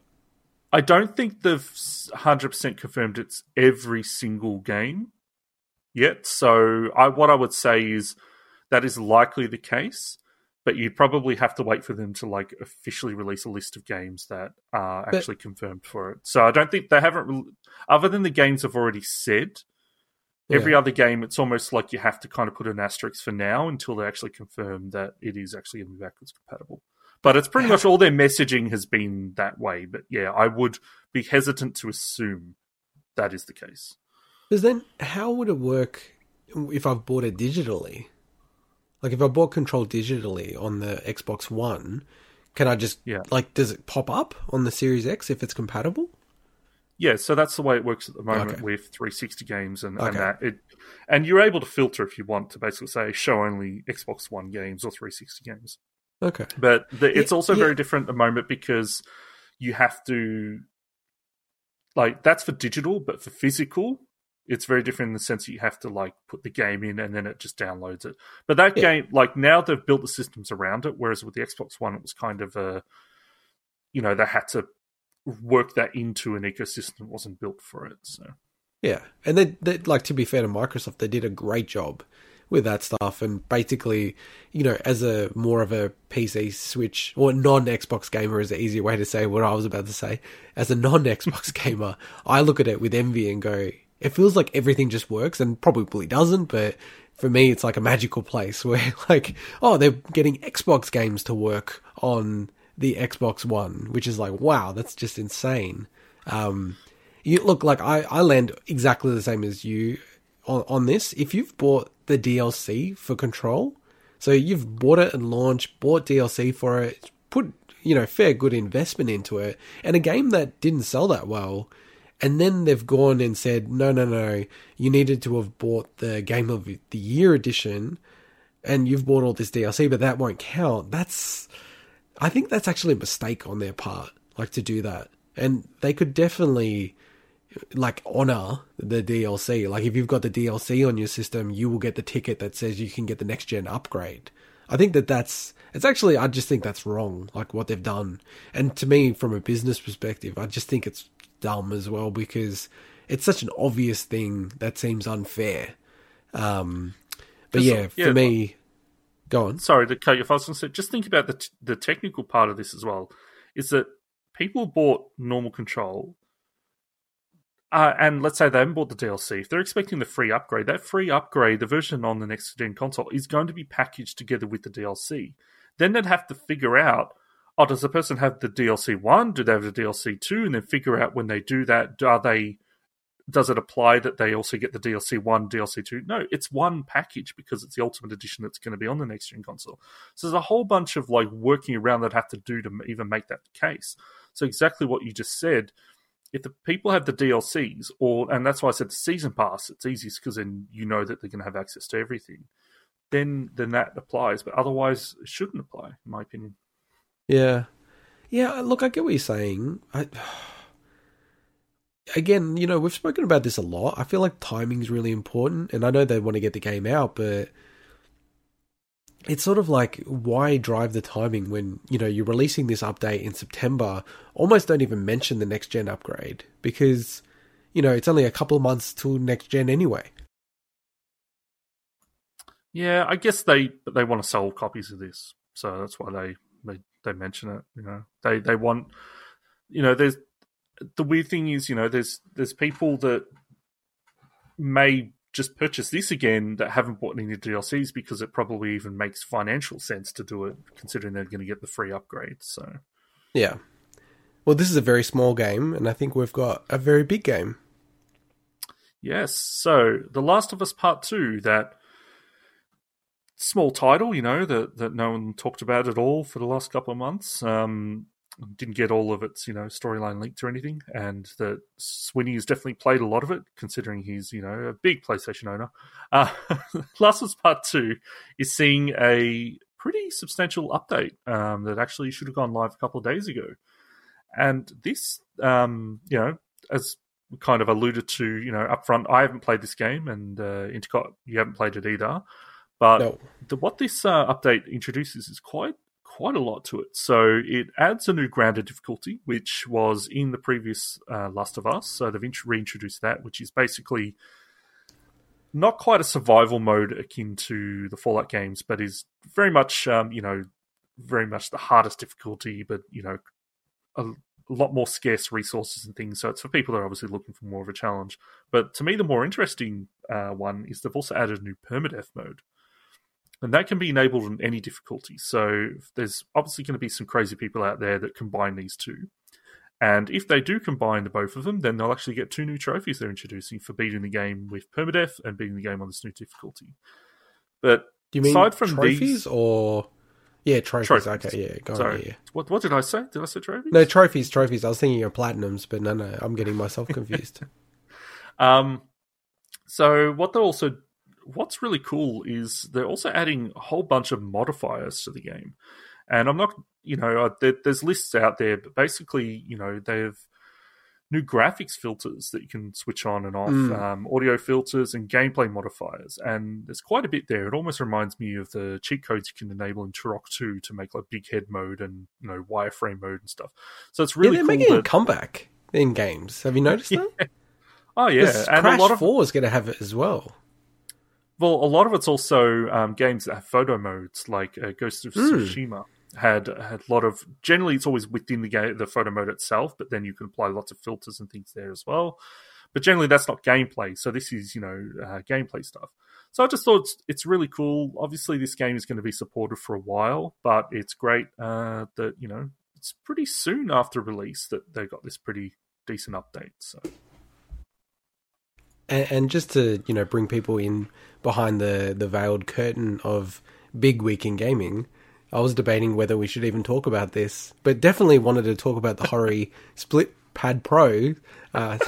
New colours coming on board, but no, I'm glad we have, because... Let's not talk about the second biggest game of the year, because Animal Crossing is the biggest game. But let's talk about the Hori Split Pad Pro. It's definitely the biggest PlayStation game, but it's actually, even when you were talking about the filter modes, I almost am certain that they do this because of streamers. And video creators, content creators, because then you can create interesting looks at the game. And do you reckon that that's the case? Because why do they have this otherwise? It just seems odd. That makes sense. It's, I mean, there's like Ghost of Tsushima itself, different developer, of course, but that had like a Kurosawa mode where the game was like, I don't know if it was silent. It would make sense if it was silent, but it was like black and white, like, Kurosawa films and stuff. So it's, it's just nice. It's nice to add it in, and I do hope one day to play through these games. They're big gaps in my gaming history, so I'm looking forward to them eventually. Well, I don't know about Ghost of Tsushima because just, does it add much to that whole genre? But I do think you'll definitely play Last of Us Part 2. Like that seems to be one of those kind of, you got to play these kind of games before you die type of games. You know what I mean? That's very morbid, but yes, I agree. Very full on in a COVID era. But let's get on to the topic I really want to talk about. The biggest news story of the week. For me, I love it. The Hori Split Pad Pro, which is kind of a tongue twister, actually, when I try to say it each time. So there's 3 new colours. One is a bit of a riff on the original colour, so transparent black, so they've removed some of the harsh reds on that. Introduced a red and a blue. We don't know when it's coming out in Australia. It's coming out in the US pretty soon. But yeah, I wanted to talk about this. So Intergot, again, to butt in, by chance, what is the Split Pad Pro? Oh yeah, I haven't Could you even please said that. Explain it. I got so excited. So it's an alternative to Joy-Cons for the Nintendo Switch, and essentially they're just very wide and, sort of full size, for a full size man as I am, right? So it's like a much more comfortable experience. They're the Joy-Con equivalent of the man-sized frozen meals in the Australian supermarkets. Yes. Or bring it to more like a gaming sphere. It's like the OG Xbox controller. Oh, that versus thing. Oh my god. The Duke. The Duke. The Duke. It's like the Duke of Nintendo Switch. And then just also like, I'm getting to a point where like I really wish that they did release game. Like when the Switch came out, everyone's like, oh, they're going to have like NES ones, Super Nintendo ones, GameCube, and they haven't done any of that. And also they haven't released that many colors for the Joy-Con, which is kind of baffling to me just because Nintendo loves to make crazy accessories, like all the way through its history. Remember like Donkey Kong Bongers? Like that was so cool. Bonkers. What is it called? Bongo. What's the game called? No, it's called Donkey Konga, but they're not. Oh, that's where I'm getting crazy. Yeah, that's where I'm getting confused. I gotta say, Donkey Konga was absolutely awesome. I love that game. And I was good at that game, man. I even did the mode where you play through every song one after the other in one succession without a break. Oh my god, that thing was awesome. I love that game actually. I only played it at your house. I never owned it, but yeah, that was a really cool game. I'd like to get that game one day. I've still got them, but unfortunately the bongos get discolored on the top, so they look kind of gross. But anyway. Oh, nice. I'm sure there's an aftermarket to get new skins on the bongos, which would be awesome. But yeah, and why I wanted to bring this up is because I'm kind of at a point where, I don't think Nintendo are going to release the GameCube Joy-Cons or a very special Pro Joy-Cons. So I'm kind of looking at this. I don't understand. It's such an easy moneymaker to make. Oh yeah. Even if they look the same, right? Just to make versions that are the visual style of Super Nintendo with the buttons colored that way. I know. They've done that for the 3DS and things before, yes, so correct, they've certainly done it hardware-wise before. Doesn't make sense why they haven't done it for the Switch yet. Yeah, I find it odd because, and that's what I was saying, because they do this. The amount of revisions to the 3DS, the DS, and the Game Boy Advance is insane. I've spent many hours looking through all the revisions, and it's this revision didn't come out in Australia, and then when I'm on, Gumtree, oh, okay, when I see this color, it's oh, okay, someone's imported this from Japan. This isn't a local one, and, it's just so many, whereas the Joy-Cons, there's a few, to be fair, but compared to how popular it is, it's kind of a bit mind-blowing that it's not more. So, yeah, for me, I'm kind of like going and then just like to bring in the awesome video. So there's a content creator who generated or created a functional GameCube Joy-Con controller. So you can switch it in, play it wirelessly. It has all the functionality. And I look at that thing and I'm like, damn, someone has got to do like a Kickstarter. Like, you can't copy the exact shape of it, but, you know, if you get pretty close, like, that's what I want. But I just don't see that happening. So I am looking at these Switch Pad Pros, and the only thing I didn't like about it was the color of them. So now that they got more, you know, just the black is like a nicer color, I might actually look at it when it comes out in Australia and pick them up, unfortunately. Just because, you know, the analog sticks on the Joy-Con. Well, it's just, I don't want to get them, but then the analog sticks are just horrible on the Joy-Cons. Right? Oh, no. I had to buy these cool controllers for my Switch. That's so unfortunate.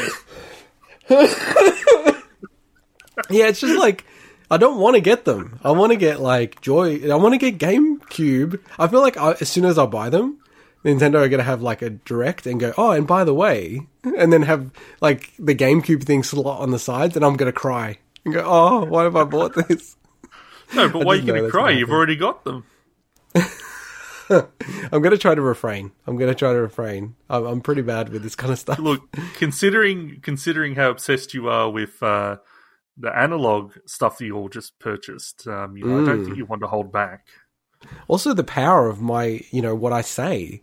Like last week I said, we're not going to talk about analog again for a long time. And we're talking about analog right now. So, we would have known.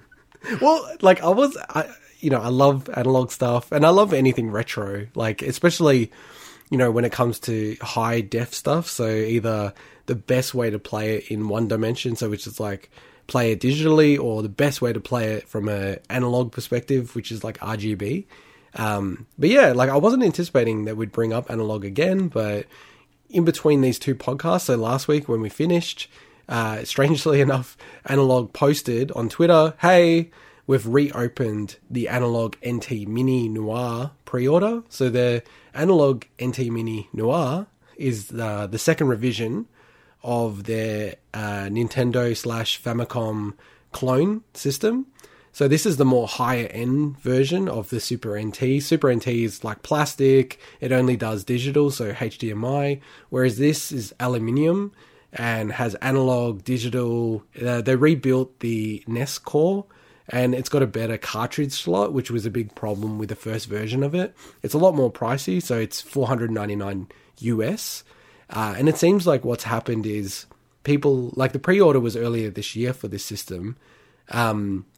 I think because they've delayed it and, you know, the whole COVID situation, Analog has been honouring cancellations and giving people money back.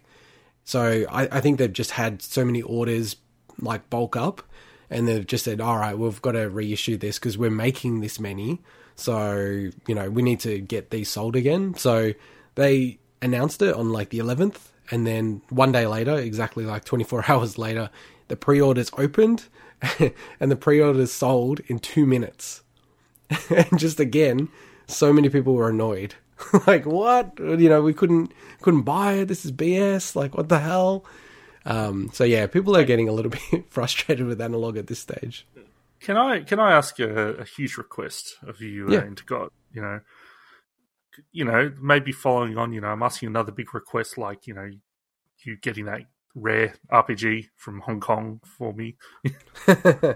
This one's not as bad.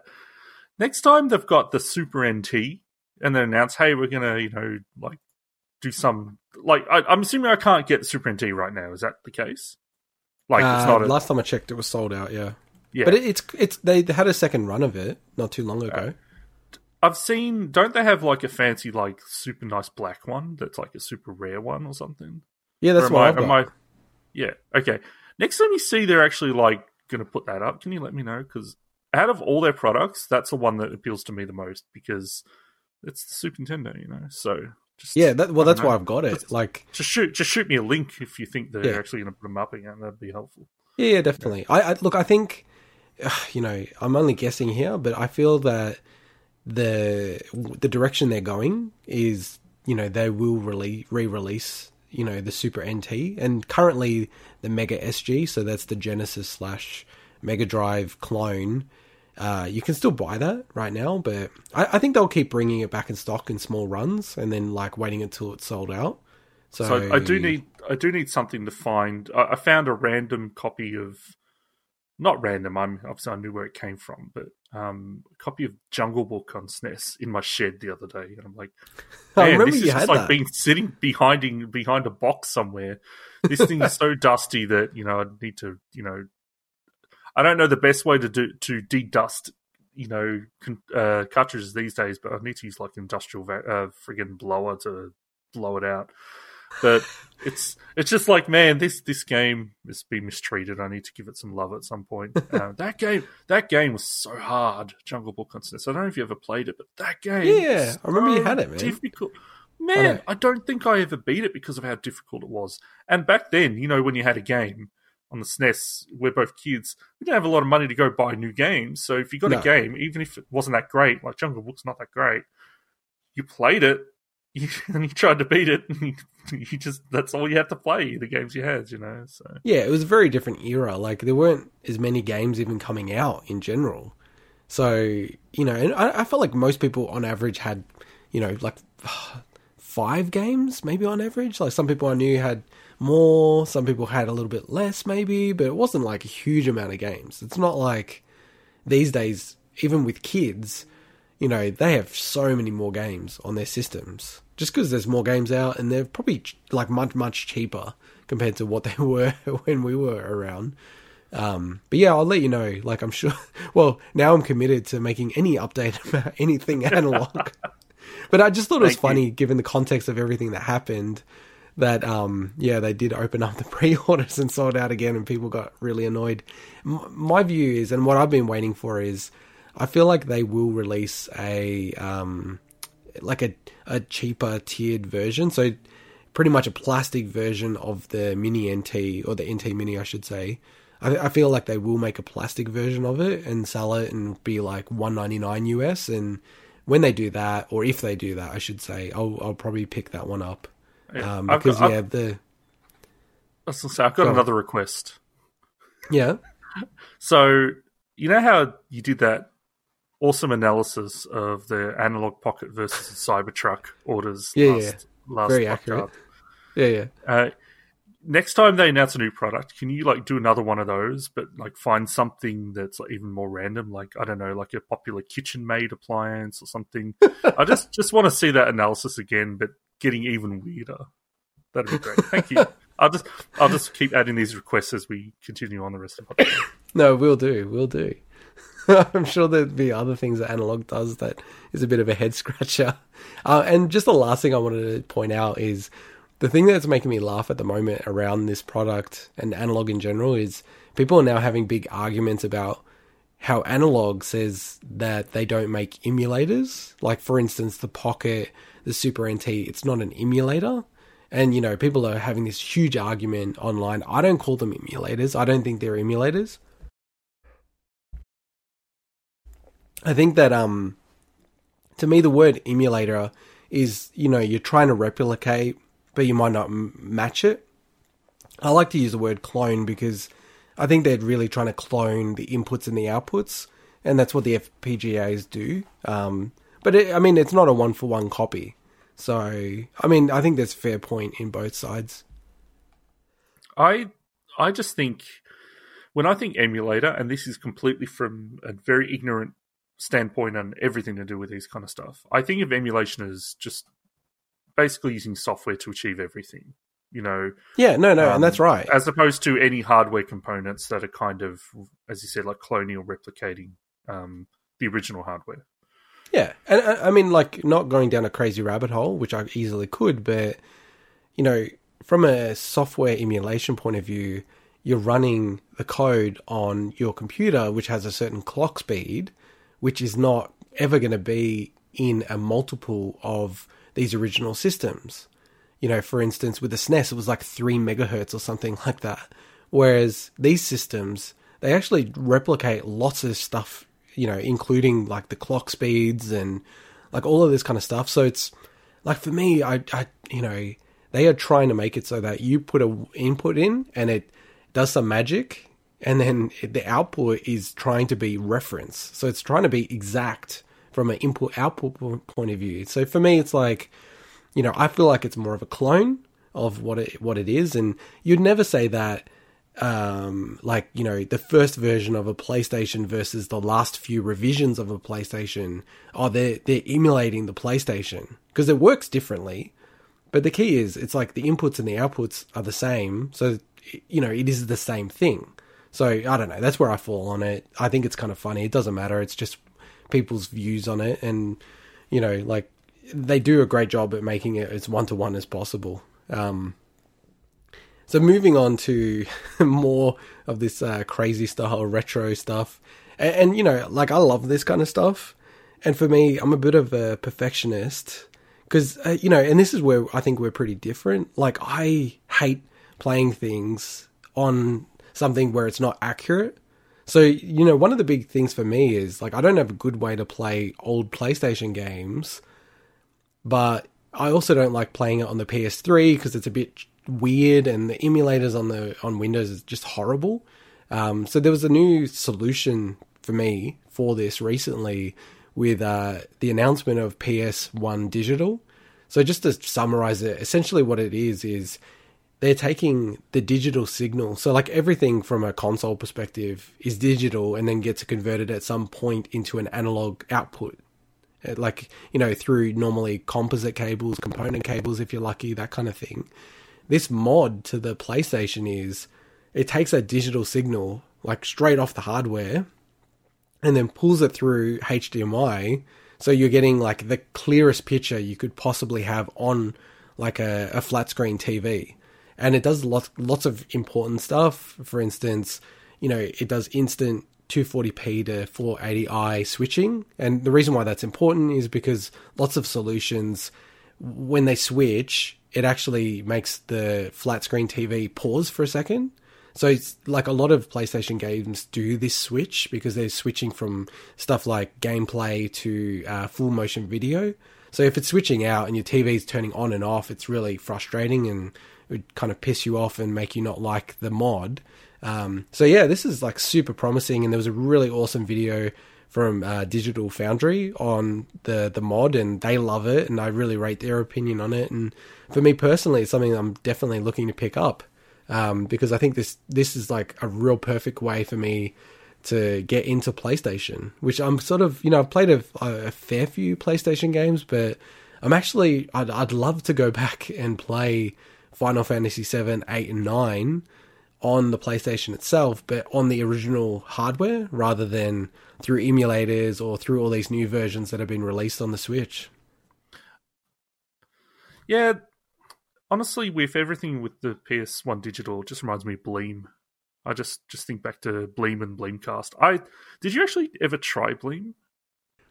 Yeah, so I did try Bleem, but again, it kind of goes back to what I was saying, that I don't like it unless it's really accurate. So yes, I did play like the Z SNESs and the SNES 9X back in the day, but they're fairly accurate, to be honest, even for those days. Whereas Bleem, I think, to be fair, I had like a hacked version, and I just didn't like it. I didn't think it was like accurate enough. It just kind of bothers me. I'm not saying the Bleem was accurate in any way. I just love. Not only do I love the word Bleem, but I love the story of Bleem. Like, if you've ever just like reading about the lawsuits, and changed. They changed laws because of that, I believe. Yeah, no, totally. That was a huge thing. I mean, like, really, PlayStation 1 was smashed by like piracy in lots of different ways. We should do a deep dive on Bleem one day, because it is really, really interesting. Like, even having a commercial emulator is like a kind of crazy concept at the time. I've never delved into hacked consoles or whatnot, with the exception of the PlayStation 1, because everyone did at the time. It's horrible to think, but everyone had a chipped PlayStation. I remember going around to someone's house, and they had a whole setup. They were basically making, they were making pirated PS1 discs and selling them out of their home. And you go in there, and they had an entire wall full of CDRs to basically burn Die Hard Trilogy and all that onto. That was cool, that game. Oh, Die Hard Trilogy was amazing. But it was just like, it was what you did then. And then, like, I would buy like your Final Fantasy 7 and 9 and that. So there were definitely games that I wanted to purchase. But it definitely made you go, I'm only going to play this game, let's say Devil Dice or something, for like 20 minutes and then I've had enough, because you spent, $1 on it or $2 or something. So I can completely understand why they went after Bleem, because they're already having so many issues across the board with that. But look, any way to play old games that are very difficult to play these days, PlayStation 1 included, I'm all for. Obviously, there's a grey area when you start talking about the actual ROMs themselves, which is trickier. But yeah. Yeah, and just thinking about back in the day, because it was crazy, and it's very hard for people to imagine it right now, just given the context of how you buy games and how easy it is and ubiquitous and cheap, really, compared to what it was. But I remember our mutual friend Danny, I was at his house one time, and it's like he had a dealer. He had someone he called, and they would come over, and he'd be like, on the phone, he'd be like, what kind of games do you have? Oh, you got this game. Oh, okay. Yeah, I'll get one of those. What is that, $2? Okay, cool. Right? It was crazy. Whereas you look at that now, imagine having a dealer for video games. It's just wild. It was so ubiquitous. But I think for me, back in the day... about it was like the equivalent of a meth lab setup when I went to that house where they manufactured the pirated PS1 games. Yeah, because you could just buy everything, like, off the shelf, like CD presses, printing press, all that kind of stuff. And people didn't really care how good it looked. So, yeah, like, for me back then, I probably did pirate a lot of games, to be fair. I don't do that now, obviously, but the reason why I'm so interested in this stuff now is because it's so hard to get these games. Like, you do buy a used copy of Final Fantasy VII, and then it doesn't work, because either the CD doesn't work, or the PlayStation's optical drive has failed, and that's where I think for me, the cartridge system was just superior, because they still work. Like, you get your Jungle Book cartridge and you bring it up to my house, and it will work in the Super NT, and you got it on the screen. It's crazy, right? I think it needs to be a bit cleaned first. Yeah, you don't want to damage my hardware. Whereas, with PlayStation and disc drives, like, it is a worry. And, that's why you're also starting to see alternatives. Like, there's one, and it's actually Australian, PSIO, where they use the parallel IO port of the PSX to actually load in games. And there's also a hardware mod that you need to solder on. And there's a new one coming out, which I'm more interested in, which is the X Station. And this is kind of the new trend, what they're doing. It's like an optical drive emulator. So again, uses an FPGA. And then it's pretending to be an optical drive, and then feeding out and feeding in the inputs and outputs to the console. So in this case, the PlayStation. And they've already done this for Saturn and Dreamcast. So that's already working. And you can actually just buy one module and then install it, and it's all plug and play. It's not even a mod or anything for the Saturn and the Dreamcast. And yeah, like, it does mean that, it enables piracy essentially, but, a lot of these games, like, they're not being sold new, and it's actually hard to get them. And as I said, the actual drives themselves are failing. So for me, I love this old stuff, and getting it either to my monitor setup, and then I can capture the footage, or play it on, my Trinitron with component cables. Like, this is kind of the way that I'm going to go. So I'm going to keep my eyes on this and see if I can get this in Australia, so then I can start going back and playing some PlayStation games. The approach I take, and I've taken this ever since I ever found out emulation was a thing, which was from you, is I don't enjoy emulation or piracy of any current generation, or let's say the last generation, but anything kind of earlier than that, especially when it gets harder to play these games, definitely harder to track them down if you want to own them legit. The whole thing of you need to own the actual physical copy for this ROM to, not be against the law in whatever US state that random thing was taken from. That's so difficult to do. There's so many Super Nintendo games and N64 games that, unless you're collecting them, which is a very different purpose. A lot of people are collecting games not to play them. It's so hard to find them, unless you want to go out and spend thousands of dollars on them. So, and not only that, but we've talked about before, some of these games weren't released in Australia. A lot of these games weren't released in Australia. Like, until certain, I guess re-releases on PlayStation consoles, we could never play Final Fantasy VI in Australia.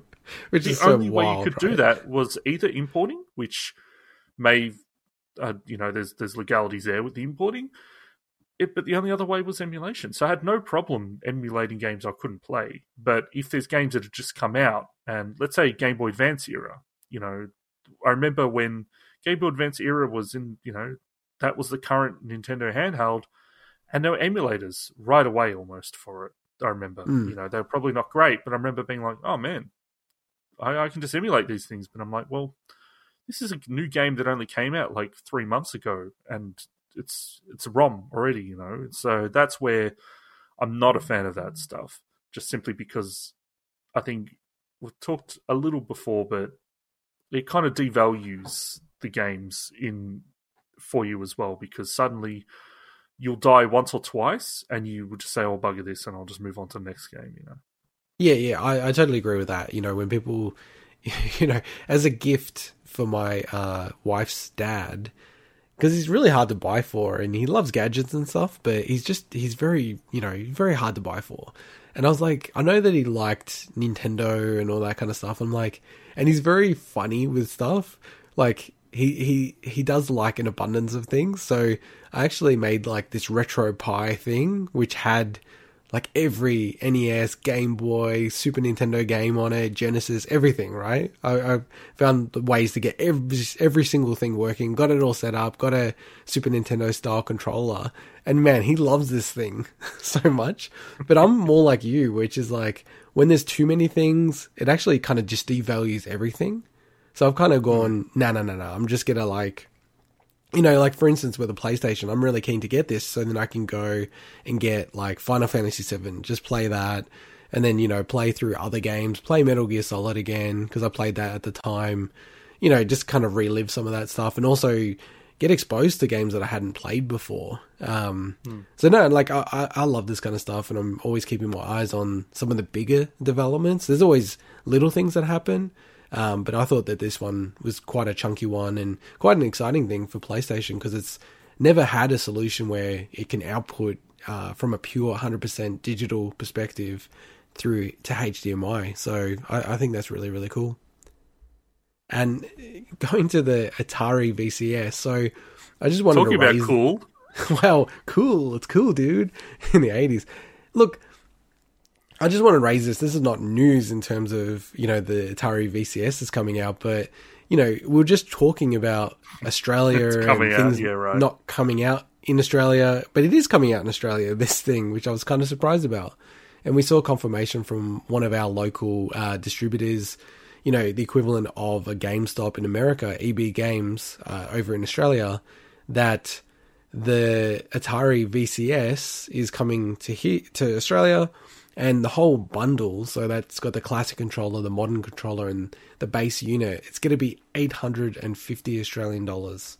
Thoughts, Swinny? I was just trying to bring the listing up, but it's made me do that. Please click on each image containing a boat. So just let me... Okay, that's a boat. That's a boat. That's a boat. That's a boat. That's a boat. That's a boat. Oh, you're Wait, getting they're all boats. Oh no, that's a canoe.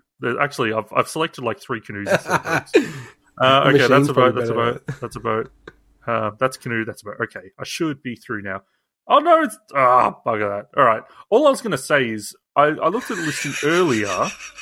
It's refreshed it. Now it's asking for trains. So I'm like, bugger that. I was looking at the listing earlier, but I wanted to bring it up again because doesn't it still say on there, like, it doesn't give any dates or anything, and it's like such a vague time frame? Yeah. Supposed to come out this year. They reckon it will come out this year. But it does. It's very weird. You're putting up $800 listings for something that you haven't even got a date for. That's ridiculous to me. Like, that isn't, let's say Xbox, PlayStation, like, those are things that I can kind of understand because pretty certain those things are going to come out, or, they're going to deliver on what you expect them to. This thing is the VCS is just a mess. And it's weird, right? Who's going to spend $800 on this? Like, seriously. Well, to play what's basically a PC in a way, like, there's a whole mode, what they call sandbox mode or whatever in this thing. Yeah, that's right. They literally call it sandbox mode, which is like they're not even trying to dress it up. Like, I love, like, my first video game console was an Atari, right? 7800 or whatever or 5800, whatever, right? It was one of the classic Atari consoles. Probably would have been the 2600. I doubt it would have been the other ones. Oh, okay, 20, whatever, right? I'm clearly knowledgeable, just randomly bringing that up, but you should have a podcast about gaming. So on top of it, well, we don't position ourselves as retro gaming. I wouldn't say. I don't anyway. You may. Half the topics have been retro, but the thing for me, like, so I have love for that era of gaming. A lot of those games are absolutely terrible, but they were the only thing you had. I just don't see the appeal of this one. I really don't. Atari's obviously a very weird company. They're basically a licensing company these days. They've got their hotels, they've got their Atari Bitcoin, whatever their thing is, and they had the radio, the Atari, like, speaker hats or something. I just don't understand. That's right. I just do not understand Atari anymore. They're just. Well, it's not Atari, right? Like, it's a company that's bought the rights to call themselves Atari and release things. And yeah, I think my only comment about this that I thought was odd is, I kind of get this in America. You probably, it's like 350 million people there. Atari was huge back in the day in America, and you got to get a certain percentage of people buying this, and I don't get it. It's silly to me. But Australia is a little bit different. Like, we did have Atari. I'm the same as you, 2600. I remember there was a mouse game. It was like a Pac-Man clone, but it was like mice and rats and stuff like that. And I just remember it was the first game I ever played. So interesting. I actually had 2600 Junior. That one looked so much cooler than the normal 2600. I don't know what that is, so I'm just checking it out now. Look up 2600 Junior, and it had like the metal with the color across it. That's the one that I had. I like the 2600. You like the Junior? The Junior looked so much cooler, man. And it had the buttons. I like the 2600. Were like buttons that you click down. It was really cool. Yeah, I kind of like the aesthetic. Like, and by the way, with the VCS, I think it looks cool in the renders. Whether it will look like that, like, in real life, I doubt it, to be honest. Yeah, it's just, I don't really get it in Australia, especially, because it just wasn't as big in Australia as because it was different. We didn't have like a video game crash like they did in the States, because everything came out later, and then the NES came out over here, and that was really big when we were growing up. It was Mousetrap. That was the game, the very first game I ever played. That I remember. What? Yeah, so Mousetrap video game. Was it based off the board game? No, well, let me just confirm this. I mean, that's probably not, but I'm just like, Mousetrap. No, well, I don't think it's based on the. Yeah, this is definitely the game that I played. Yeah. So you play as a mouse and you're running around, and then like cats are chasing you. It's 100% a Pac-Man clone, and I'm just looking at it. No, it doesn't look like it has anything to do with the board game. Oh, no, that's fair enough.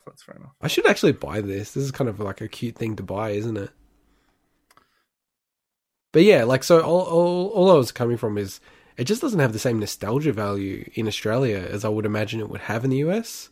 And we're already such a small market, and this is just an odd item. Like, I'm actually, when I go to EB next time, I'm going to ask them and just keep asking them about how is this selling? Because, man, you couldn't imagine it would be that much, right? Surely. Not to discredit there's obviously some people that work at the EB Games that do know their stuff, but I can tell you, I'm pretty confident most of them have no idea what the Atari VCS is. That are working in the stores themselves. So, I think I'm fairly nice to people. And what you're saying is 100% true because, dude, like, I go and talk to them about stuff that's massive. Like, hey, Animal Crossing, the, console, how they've got a themed console special edition for the Switch. And they're like, oh, I don't even know what that is. What are you talking about? I'm like, what? This is like one of the biggest games of the year, and you don't even know what I'm talking about? Like, I feel like if you work at a game store, you should know that. I think sometimes, like, there's one in Melbourne that's, it's basically, I guess, you've got like the EB Games in the city. Yeah, and then you got like the upper level, it's like Nintendo one. And I don't know technically if the people working in the Nintendo section are EB Games employees and Nintendo employees, but generally when I've spoken to people there in the past, they've actually known their stuff. Yeah, so they're really good. That's that a bit one of a the different flagship setup. store. Yeah, like they don't have a flagship store in Sydney, which is kind of annoying because I'd like if they had that up here. But yeah, in Melbourne they have a really good one, but in Sydney there's nothing like that. Like the Melbourne one's the best one in the country that I've seen. But yeah, we don't have one like that. So yeah, this Atari VCS, I don't get it. I'm definitely not buying it. I just don't know who this is for. It's very boggling to me, mind-boggling that this is really a thing. It's going to go as well as the Coleco Chameleon. Yeah, I think I'll leave that to other podcasters that we listen to for them to go on rants about because it's not interesting to me. All right, well, let's get into our favorite segment, Bargain Bin, starting with we really need some kind of like audio lead in to like be like the bargain bin or something. Yeah, and I want to have like money. Ching, ching, Yeah, like Pink Floyd Money. We couldn't use their clip because we'd probably get like banned on YouTube. But yeah, they'll scan it for sure. No, yeah, we should. And let's start with the Epic Game Store and just a quick update. So we did warn people and we reminded people constantly about a total War Saga Troy being free for 24 hours, and obviously you listened because we had 7.5 million downloads on the Epic Game Store, which is it's interesting as well. It just kind of shows how big and ubiquitous the Epic Game Store has become as well. And we looked at the stats, right? And I think we calculated that potentially 2 people may have actually been distributed to us. Well, that's 2 free games. And we're going to keep delivering. So the free games right now are Remnant from the Ashes, Alto Collection 3 out of 10, Episode 2, Foundation 101, and they're free until Thursday the 20th of August. What I'm always interested in is, what are the free games for next week? This week, God's Trigger, and then the big one is Enter the Gungeon, which, like, I love that game. I already have it on multiple platforms, but yeah, that's such an awesome game. Have you got that on PC, Enter the Gungeon? I've never played that game. Whoa! Okay, you definitely need to grab this. I know you probably already have it on Game Pass or wherever it's available. No, I'll grab it, and I certainly believe it's a good game, but it's we've mentioned, I think last week, it takes a lot to get me excited about anything that has rogue in its kind of description, whether it's roguelike or roguelite. And I know this game is meant to be brilliant. And I've heard good things about Exit the Gungeon that was on Apple Arcade as well, even though it's a very different style of game. But the thing for me, and I think a lot of people probably would understand this, is I've got so many games that I'm very interested in playing. Yeah. So it takes a lot to get me to play a game that I'm not really interested in playing, even if it's free. But hey, maybe I'll give it a shot. Maybe it's part of broadening the Swinny horizons or something. Swinny Explores, the college edition. Swinny Swings. No, definitely don't call it Swinny Swings. I want a bumper that says that. But yeah, like, and again, it's just showing me materializing things. Where I was talking about Enter the Gungeon last week, I think, and how good that game was. Yes, you have the power. Can you please start talking more about an F-Zero sequel, please? No. I shall say that Nintendo in the next couple of weeks is going to announce Metroid Prime 5. No, sorry, Metroid 5, not Metroid Prime 5. Metroid Prime 5 coming out in 2036. Metroid Prime 5.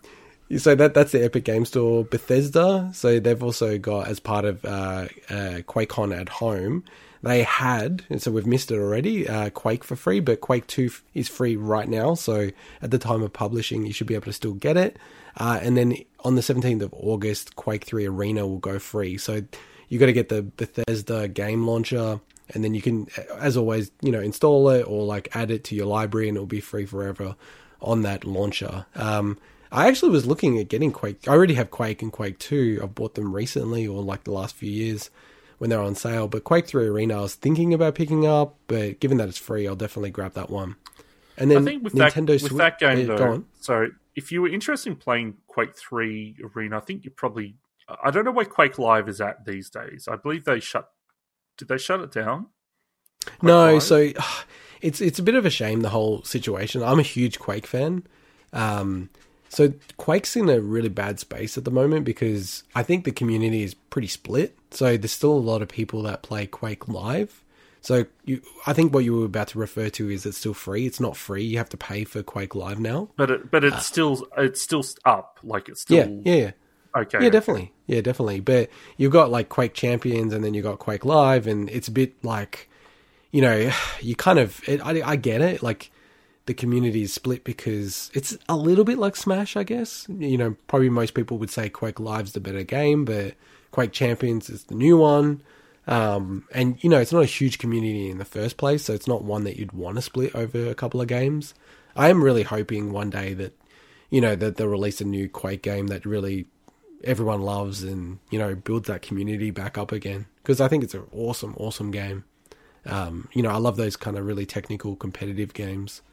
So yeah, no, but again, pick it up. But I get what you're saying. If you're going to play this style of game, you'd probably play Quake Live or Quake Champions. So Nintendo Switch. Yeah, so as we know, Switch always has sales on, some good, some not so good. But I actually just had a look at this what's up and actually thought I'd make some recommendations. So basically looked through and I've mentioned Earthlock before, so it's actually 80% off on Nintendo Switch at the moment. Puyo Puyo Champions, which I have on Xbox One and I just repurchased on the Switch after seeing this. That's 60% off as well. That's the kind of game that I think is perfect for the Switch. Also got Valkyria Chronicles 1 and 4 both discounted. 1 at 60% off and 4 at 62% off. I'm like, what? That's the most random percentage amount. Everything else is like in exact even amount, and they chose 62% off. And the last one is Shining Resonance Refrain, which is actually a pretty fun action RPG that's at 60% off. I think that'd actually be a really good pickup for the Switch because I think it'd just be just nice. It's a very kind of segmented action RPG, so good, I think, for people that are in transit and that. So yeah, some highlights from the current Switch sales. Nice. And no updates that I've seen from a PlayStation perspective. There's a couple of deals, but nothing that really sort of blows me away. But it's good to hear some thoughts around Switch because we really haven't seen any really big sales in Australia or in a US market sense. Yeah, and I mean, we're about to get into Xbox as well with this, but it does feel like Switch always has, these weekly offers, but not only is it a pain to search through them, I'm sure there's probably better ways online to do it that I've got to look up, and maybe you already know into God. But it just feels like not only do they recycle the same games in and out, but there's games that are just in there, just obviously that are discounted. Oh, it's normally $80 and they're discounting it 99% and it's $1 and they're rorting the system. It just seems like a real bad approach to like a user experience. But hey, They probably make a lot of money, so what can I say? It's probably working out pretty well for them. Well, and those developers, they kind of view it as they have to do that to get any visibility in the store. And, it's kind of the stupidity of the way that Nintendo is running that storefront that, like, I don't even look at it. I never look at the Nintendo eShop because it's so, to me, busted the way it works. So what I look at, to your question, I guess, is I look at Deku deals. So DEKU deals.com. So basically, like, this works for Australia, the US, like whatever territory you're in. And then they have a really cool filter that's the front page filter as well from memory. It basically, you can look at like deals that people think are like worthwhile. So in the sense that, you can add deals or like games to your wish list. And when they go on sale, you get an email and you can kind of like trigger it at certain price levels. But then they use that interest level to judge, this game's really popular and it's on sale and it's like the lowest price ever. So they do their own ranking based on that. Something that like Nintendo could do. But I find that to be the best way to look at it. So for instance, you know how you mentioned Valkyria Chronicles. That is the number 1 and 2 deal. So Valkyria Chronicles 4 and then the first game are the top 2 deals on DQ deals. So it's a cool way to look at it. Awesome. Yeah. Yeah, and cool. on the Xbox front, there's actually a pretty big sale that went up I guess 2 days ago as the time of this publishing. So a whole bunch of games as part of their Ultimate sale. So I'm not going to point any out because it's just too many, but there's a whole bunch of games. I did actually go to get Divinity Original Sin 2. It was 50% off. So I'm like, okay, awesome. Finally, I've been waiting for this. And I went to purchase it and I already owned it. And I'm like, God, I clearly... What do you mean? Time ago. What? I already owned it and I forgot. So I'm like, damn it. So That's I was awesome. like, I was so excited about it. But yeah, actually, honestly, on that, I use True Achievements for this. So basically, you can add stuff similar to what you're saying with that Nintendo Switch stuff. Not as detailed, but you can add stuff to your wish list, and then you get notifications when that stuff goes on sale. So, yeah, cool. No, nice. Yeah, and I think like for this segment, especially where there's really one-off sales that we've never seen before or free games, probably the biggest things we're going to shout out, or as part of the subscriptions to Xbox Live or PlayStation Plus. Cool. Well, let's get into our final segment of today and our special feature. So, our replay. Waiting for this one.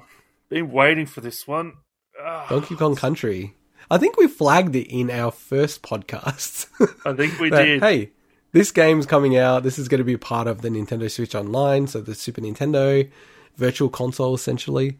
It's coming in as part of one of the games that you can play there. It's one of the big games that I guess most people sort of thought was weird that wasn't available initially when it came out. So we decided we'd play it. We haven't checked in. This is the first time we've discussed this. Exactly. I'm assuming that you've beaten the game? Yeah, of course. Of course. I'm not going to start Donkey Kong Country for the purpose of talking about it and not complete it, because it's, as much as it took us a month to actually start talking about it, it's not the longest game. It's a pretty short game if you don't struggle too much. So, I think you were like implying pressure on me by saying, "Hey, it's not that long of a game," like offline when we were just chatting about it. You're like, "Hey, it's not that long of a game. Like we should play it." E.g., you should finish it. So, do you want to ask me whether I've beaten it or not? I know you've beaten it. Oh, have I told you? No, you said you were getting close to the end, but I know you would have beaten it. It would have eaten you up inside if you didn't beat it. I reckon. 100%. You would have been like, God damn it, I didn't beat it. But the question is, how did you play it? Like, so okay, first off, I should say I played it on the Switch. So, given that we said, hey, it's coming out on the Switch, I thought, well, I'll play it there. That's where it's coming out, rather than play it on my Super NT. Where did you play it, and how did you play it? I played it on the Switch as well. So Okay. I used the Pro Controller. Okay. And then, like, when I say also, how did you play it? E.g., the Nintendo Switch has the inbuilt functionality, so you can save states, load states, rewind. Yeah. This is very controversial because some people get really riled up. Like, hey, you can't say you've beaten this game. You've used save states or you've used a rewind feature. That's not beating the game. By the way, I don't care about that kind of stuff, but I know people get real wound up about it. So yeah, how did you play it? Oh, I just played it normally. So the only reason I used save states was just to make it easy to come back to the game and make sure I didn't lose progress. So okay. So if you die, the game gives you the game gives you so many lives, and you can easily farm the lives as well if you struggle. So. So I abused the hell out of the rewind feature. Oh, what? I did not lose a life. Oh my god! You did that just to say that, didn't you? No, I didn't. No, I didn't, dude. The thing is that I realized. So does that mean did you beat K. Rool on the first try because you used rewind? No, rewind. Yeah, I rewind it. Oh, sheesh. Now, Actually, see, I'm going to be one of those people right now and say, for the purpose of this, that's bullshit. That is bullshit. Look, the thing is, like, okay, I'll say a couple of things. First off, I used to be a little bit like that, and not precious about it. I'd just be like, hey, you probably don't say that you've beaten the game. And even when I said I've beaten the game, I was kind of being a bit jokey. Like, you know, I completed the game, I rolled the credits, whatever you want to kind of say about the game. I got through the whole game, one way or another. But I think the thing is, especially when you become a parent and you don't have as much time, and I've got a full-time job and there's a lot going on. It's a short game. What are you talking about? Yeah, but dude, I don't have much time. Like, no, I know, but that is not justification for a rewind that much. Like, okay, the rewind thing, right? Whatever, cool. But to do it to the point where you don't even lose a single life is ridiculous. That is overkill, man. Dude. That's like me and Battletoads. Like, Battletoads is a hard-ass game. I wouldn't have been able to get anywhere in that game. Donkey Kong Country is not a hard-ass game. It's tricky. See, I reckon that is bullshit. Look, do I think that I could get through the game? I've beaten the game before when I was a kid, right? Like, 100% I think I can beat the game. I know you could get through the game. It's a pretty easy game. Well, I don't know. Easy. Was it easy? I'd say it's like easy to medium. But, that's only because you weren't learning, because you were rewinding all the time, so you weren't getting better. Oh, look, and you know, this is kind of cutting into talking about the game. I think the game, and this is a big problem in old school games, I think the game can be a bit cheap. Like, there's enemy placements. It's kind of weird playing it again. You're so zoomed in, essentially. You know, you can't see much of the frame of what's coming at you. And that's why you need a rewind feature. That, you know, you die sometimes just because you don't know the level. But once you know the level, it's like, oh, this is really easy. So, yeah, probably easy on replay. I agree it can be cheap. Like, it's cheap as hell, and it will randomly throw an enemy that's flying in when it's kind of, you're expecting to jump, right? Yeah. But the whole point of this is about learning the layouts. You know, it's like Mega Man, like any of this stuff. So I've no it's problem not a cheap game. using... Like, I just want to make it clear. I don't think it's a cheap game. I think it can be cheap at times. I just want to really make that clear. Hell, it can be cheap. Like, I've got some, like, my thoughts on the good, and man, there's some bad there. But yeah, I guess I'd like to talk about the good before we get to the bad. Yeah, sure. Start talking about that. So you've already lambasted me for the way that I played the game. I think to that extent, like, I think that's a bit ridiculous. But I understand. Look, I know what you're saying, but to do it without losing a life is just ridiculous. Anyway, so you can't say that you played it and didn't lose a life. Go on. I lost. I don't know. I lost probably 30 something lives at the end of it. Oh, that's pretty good. I would have lost way more than that. Yeah, but yeah, go on. So to me, Donkey Kong Country. So the way I think about it is, to me, this game is such a phenomenon when I was a kid. And I know it didn't, but to me as a kid, it felt like it came out of nowhere. And I don't know why. Like, I used to buy Total magazine in the UK. You know, I used to love reading all the games magazines. And I don't know why, but this game, it came out very late into the SNES lifetime. And it just kind of came out of nowhere. And I'm like, oh my God, I've never seen a game that looks like this. It was incredible. And also, Donkey Kong hadn't been a thing other than Donkey Kong 94 or whatever it's called on Game Boy. Donkey Kong hadn't been a thing for so many years. And this game just floored everyone. And I even remember, I don't know if this came out in anywhere other than the UK, but when I got the game, I got it actually, I think, on release, which is crazy back then. I never got games on release. And it even had a music CD called Go Ape. And have you ever heard of this music CD? No, I don't think that came out in Australia. Right. Well, I definitely didn't think, because all the artists are basically UK artists, but no joke, it had Radiohead on it. It had Primal Scream. It had Oasis on it. It was like 8 bands on it. It's crazy. It was Creep, Radiohead Creep. And okay, cool. I love this CD because I actually got into a lot of the bands from listening to it. And it's just awesome. Weird because it's the most un-Donkey Kong thing ever, this to have Radiohead on the CD. But to go back to the game, right? To me, replaying it has really cemented the fact that, to me, this is one of the best pure platformers on the SNES.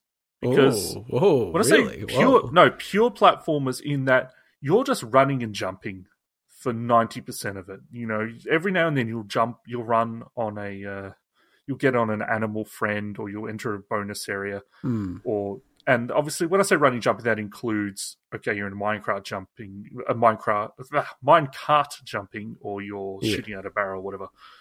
But there's very little bullshit outside of it, really, and that's both good and bad. Like the DKC 2 and 3 started adding a whole lot more to it, but this game just felt like this is just a pure platformer, and I really like that. And I think it still looks great, even without the benefit of like CRT blurriness to like blur the jagginess of the sprites, and that I think still looks fantastic. And the thing as well, there's some crappy levels in this game. There really are some crappy levels, but if you don't like them, they're short enough that they don't outstay their welcome. Like, you can get through them pretty quickly. You're like, okay, this annoying level, I've got that behind me, but then there's a whole bunch of cool levels coming up.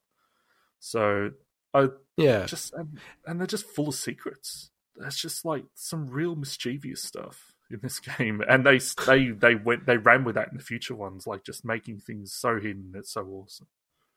Yeah, and I just want to ground the context of this game as well for everyone who maybe isn't as familiar. So this game came out in '94, but the era that we were in at that time, as we lived it, given how old we are, everything was 2D at that time. So games like Street Fighter 2, and then all the sort of spin-offs from that, Turbo and everything like that, Super Mario World, Zelda 3, all of these kind of games were like the apex of gaming, and like, how awesome does this look, this 2D game?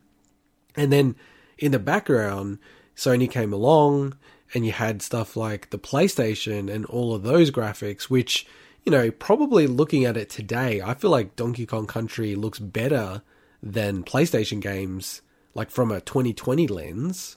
But at the time, everyone was like, wow, PlayStation looks amazing, right? But, you had this game where Nintendo was like seeing all this stuff happening, and, this company, Rare, in the UK, had done all this work around, using computer graphics, and then, basically taking a screenshot of the computer graphics into a 2D model. And then they were able to, create a game out of it that looked like insane. It looked like it was a 3D game sort of for back then. Obviously, you don't look at it as a 3D game now, but, back then it really kind of did look like it. And it sort of was like a weird next-gen game on a current-gen console is how I felt at the time. And especially, I wasn't going to be able to afford a PlayStation. I was like looking at it going, oh, this is unreal. This is like, we've got a next gen game on an awesome console, which was the Super Nintendo. So it was a huge game for Nintendo from my perspective. And I think they've even kind of commented post fact that this was a really important title for, getting through that generation and then onto the 64. Also, it was, I believe, the third best selling game on the console. And all 3 of the Donkey Kong Country games, I believe, in the top 10 selling games. So that's right. Yeah, it's it obviously it moved a lot of units, and you just had to look at this in the store because, as we're saying at the time, nothing looked like this game. Yeah, it was crazy, incredible. Right? And like going to your point around how it looks, like, so I played it, you know, this game still holds up, man. Like, and, you know, I probably do veer a little bit retro with things, and, you know, I just think the 2D aesthetic just holds up way better than early 3D does. And we were just chatting about PlayStation. I still think that these games look better than the early, you know, 64 and PlayStation games, and they've got their own kind of vibe to them for me. But this game looks unreal. And, you know, I know that there's been homebrew and community efforts, but I, you know, a little dream of mine would be that they actually release like a trilogy of these games, you know, with, you know, they're taking the original models and sort of just, you know, put more detail into them and just release it as like a standalone cart. Because I just think that would be unreal. Like, just to have super high def version of this, but I wouldn't change that much about it at all, to be honest. Yeah, I think weirdly you might lose a bit of character from it, though. Maybe because I've seen that a lot with when they've created HD versions. Like we saw it with Super Street Fighter 2 Turbo when they redid all the sprites, and there were more problems to that game, I believe, from, you know, like frame data and like hitboxes and stuff. That it wasn't to do with that, but it looked great, but it just didn't feel right. You know, it felt almost like manufactured, like a fake version. So I wonder if, how that would work. But I guess from a presentation standpoint, this game is also, and continuing on to the other Donkey Kong Country games, also stand out in terms of music. This game has such incredible music that it's almost crazy. Like, I think no other Super Nintendo game sounds like this, and I don't know how they did it, other than obviously the sequels. Yeah, no, I totally agree with where you're coming from around the music. I think the graphics are sort of always the obvious thing for people when they think about Donkey Kong Country. But I think the music of the trilogy, and there's certain tracks in there that I actually would literally put up there as just great pieces of music, probably from my perspective, are actually the height of the series and what the series actually has to offer. Like, you know, if you had a look at it, would you say, you know, if you had to rank the music versus the graphics or other parts of the game, what would you rank higher? I almost like the music the most out of everything in the game. And the standout to me is and will always be, and it's my second favorite in the series, is Aquatic Ambience. Yes. It's that song, just with the way it kind of like has... It's almost like delay effects in it, but obviously, you know, it's like it's actually built into it.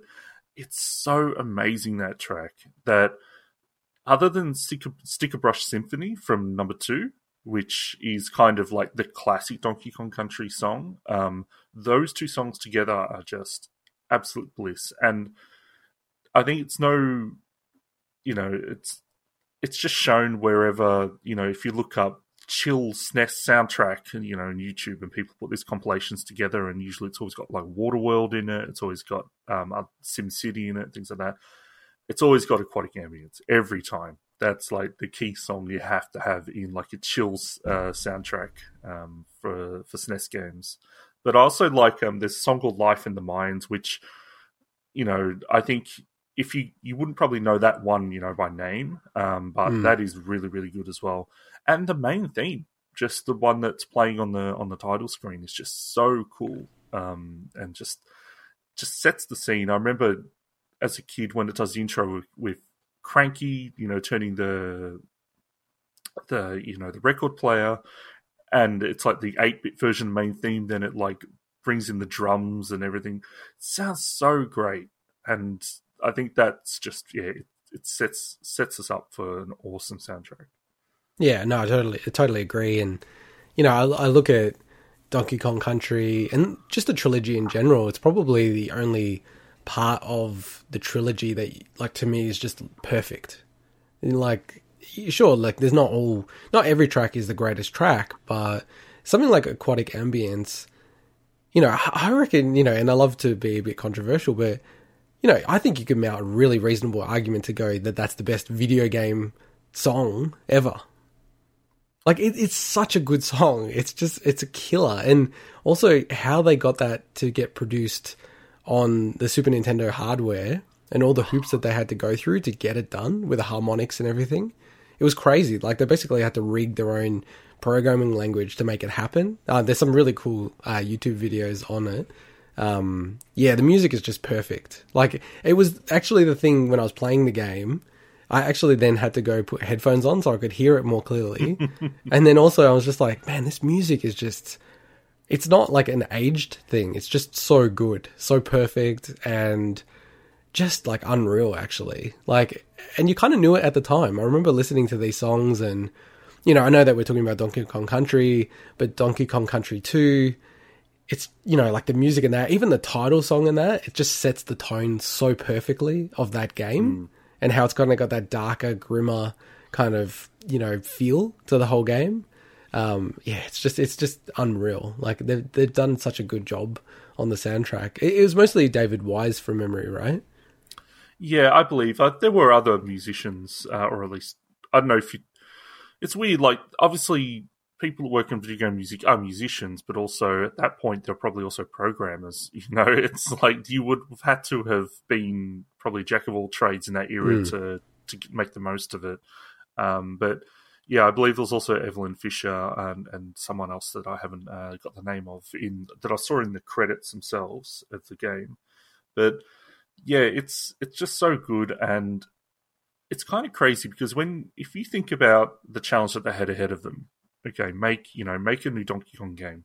What do you have to work off in terms of soundtrack? You've only got the original couple of 3 Donkey Kong games plus the Game & Watch plus whatever cameos that he appeared in and things like Donkey Kong 94.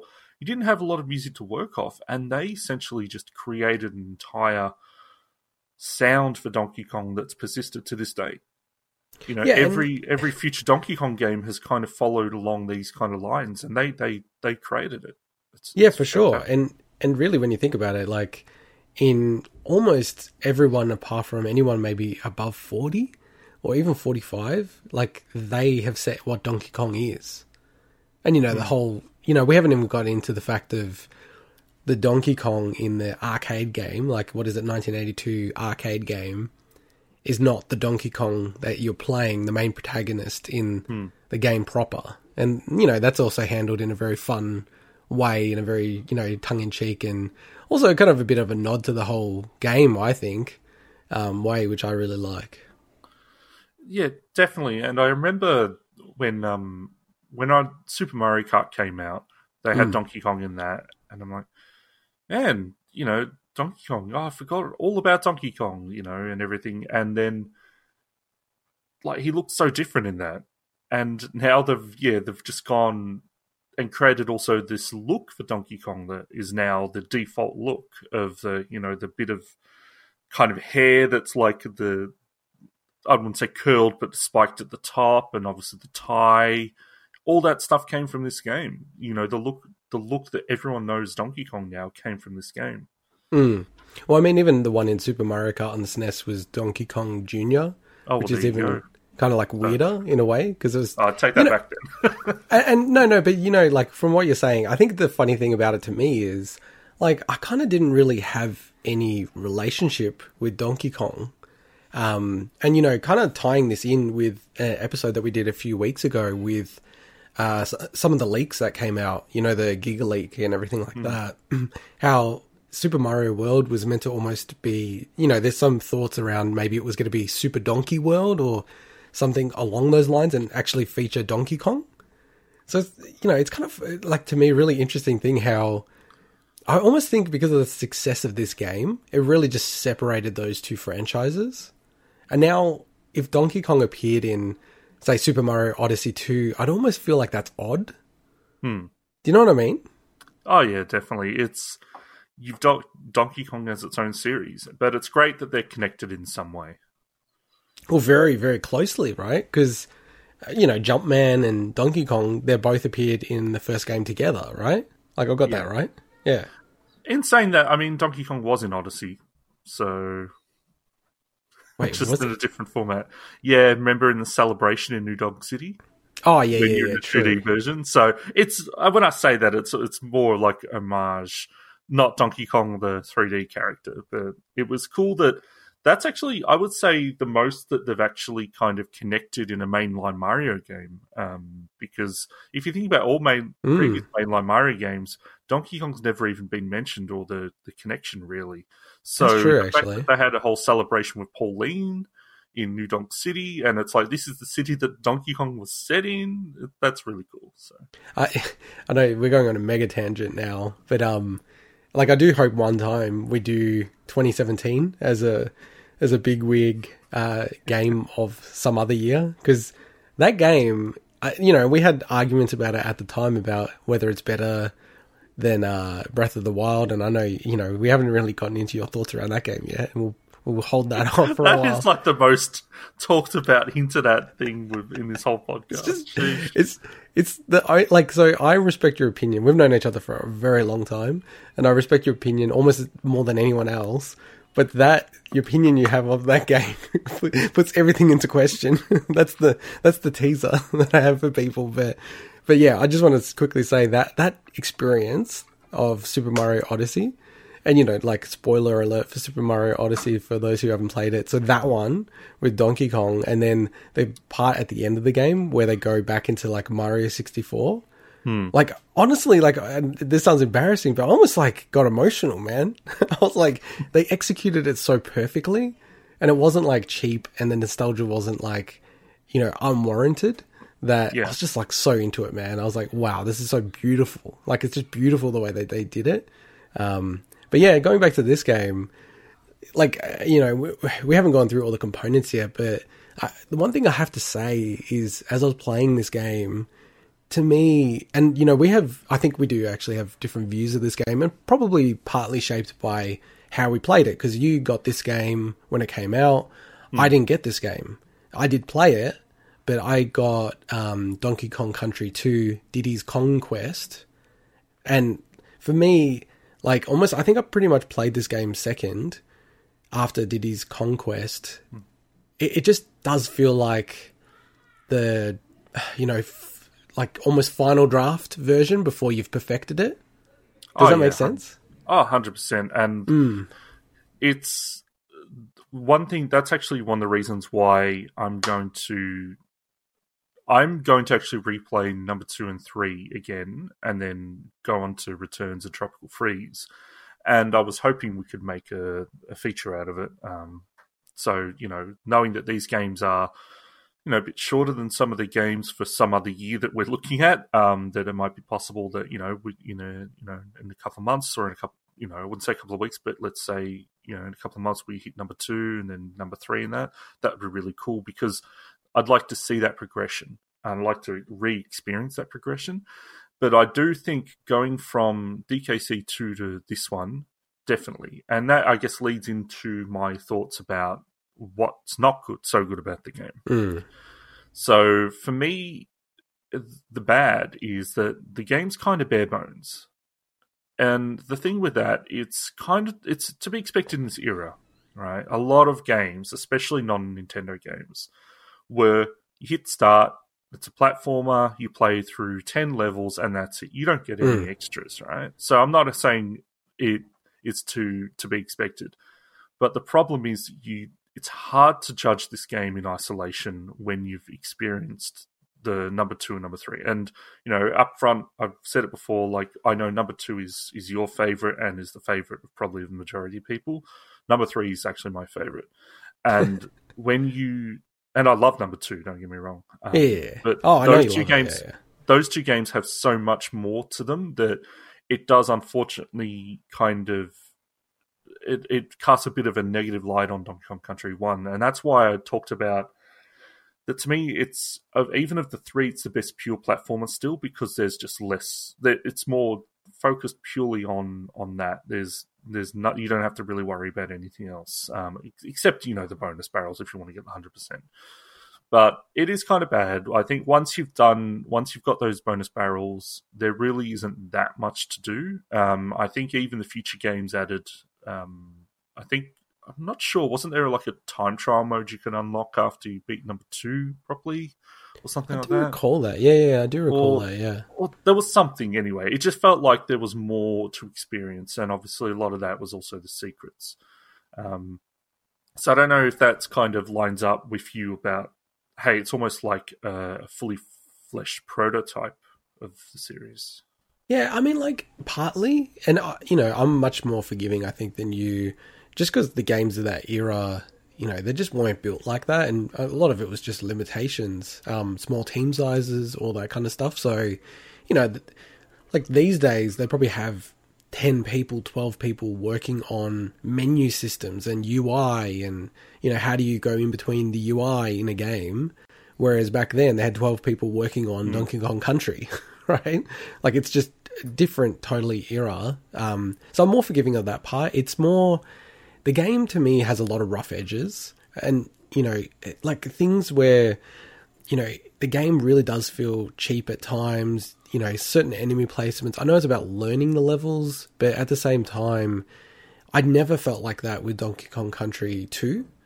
Like, I feel like that game, they're challenges for you rather than just feeling a little bit rushed, or like not rushed, but it's just inexperienced about how to make something to the level that they do with Donkey Kong Country 2, where I really look at Donkey Kong Country 2 and consider that to the same level as a Super Mario World. Like, I think it's that level of quality, whereas this game feels a little bit offbeat at times. There's certainly, like, levels, and, we haven't gone into the specific levels, but things like the minecart levels, although, yes, they do have a few quirks and weird hitboxes and stuff like that, I think that they're awesome.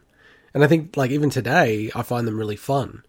And there's lots of levels in this game where it's like, oh wow, this is awesome. But then there's also parts of the game that I'm a bit like, oh, I'm just really looking forward to getting through it. And I didn't really kind of even enjoy the way it was structured or the way it was. And again, I'd have to play Donkey Kong Country 2 again. And, to your point around like, should we go through the games? I think that's a great idea, because it did actually, after playing this game, go, oh man, I'm going to fire up Diddy's Conquest after this. To kind of almost compare as well and just see how it evolves. But I'm pretty certain that there's a lot less of just kind of like levels where it's just kind of a bit annoyed or just one kind of cheap trick after the other. And it wasn't all the way through the game. It was just kind of like, I wish that they edited the game or like took certain bits out, but then the game's already pretty short and it'd be even shorter. Do you know what I mean? Yeah, and that's why I kind of made the mention that there are some horrible levels, but thankfully they're short enough to get through. But any time that they threw, I think it was one of the ice levels, I can't remember the name. Yes. The snow level, I should say, not ice level, sorry. It's one of the snow levels where they had the orangutans throwing the barrels. Yes, dude, that's so funny. That's exactly the level I was thinking about. And you had the section where it's going up a hill, and then there was also like gaps to fall down. And I'm like, this is a bit of a ridiculous setup. Now, it's obviously possible. Like, I got past it. Yeah, everyone can get past it. But it's like, it's just designed to kill you the first time you go there. And it's not fun, that kind of section. And I think that they really learned a lot from this game. When you think about what Rare or, Ultimate played the game or whatever they were called before Rare, they had never put together a game like this before, so they would have learned a lot from the process. And you do see that, I think, those improvements in number 2. Number 2 and number 3 still had a lot of sections where if you didn't know that what was going to happen, you were going to die. But it was, I think, handled in a very different way. Like, number 2 to me is a way harder game than this game, but it's harder in a different sense. But it kind of feels fairer, if that makes sense. And less frustrating, for me at least. Well, it's more about the execution other than... Like, you're still learning, obviously, but it's more about, I screwed up because I didn't do that properly. As opposed to, I died because the game threw something at me that no one would have ever expected. Yeah, and that's where I feel like the game's a little bit cheaper. And, like, the other part of it is, I don't know, maybe I'm wrong, but my memory isn't that like Donkey Kong Country 3 and 2 have as many kind of weird input bugs or like, you know, kind of hitbox issues. Okay, I'm glad you said hitbox because that's the next thing on my list. The hitboxes in this game can be so terrible at times that this is the thing that I think my eyes opened up to most playing it in current day versus back then. Like, of course I would have remembered, these claptraps. The claptraps are the worst, by the way, because you will jump on them and sometimes they'll just hit you and you just will have no idea. Or you will jump on a claptrap. Oh, no. It will hurt you and its sprite is turned around the opposite way where it was running and you're like, what the hell happened there?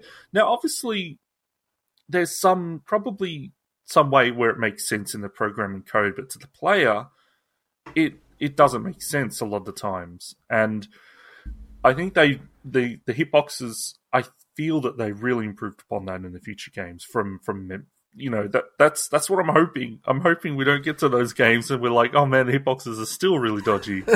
Look, the way I remember it is Donkey Kong Country, not Tropical Freeze or Returns. I think they're pretty good.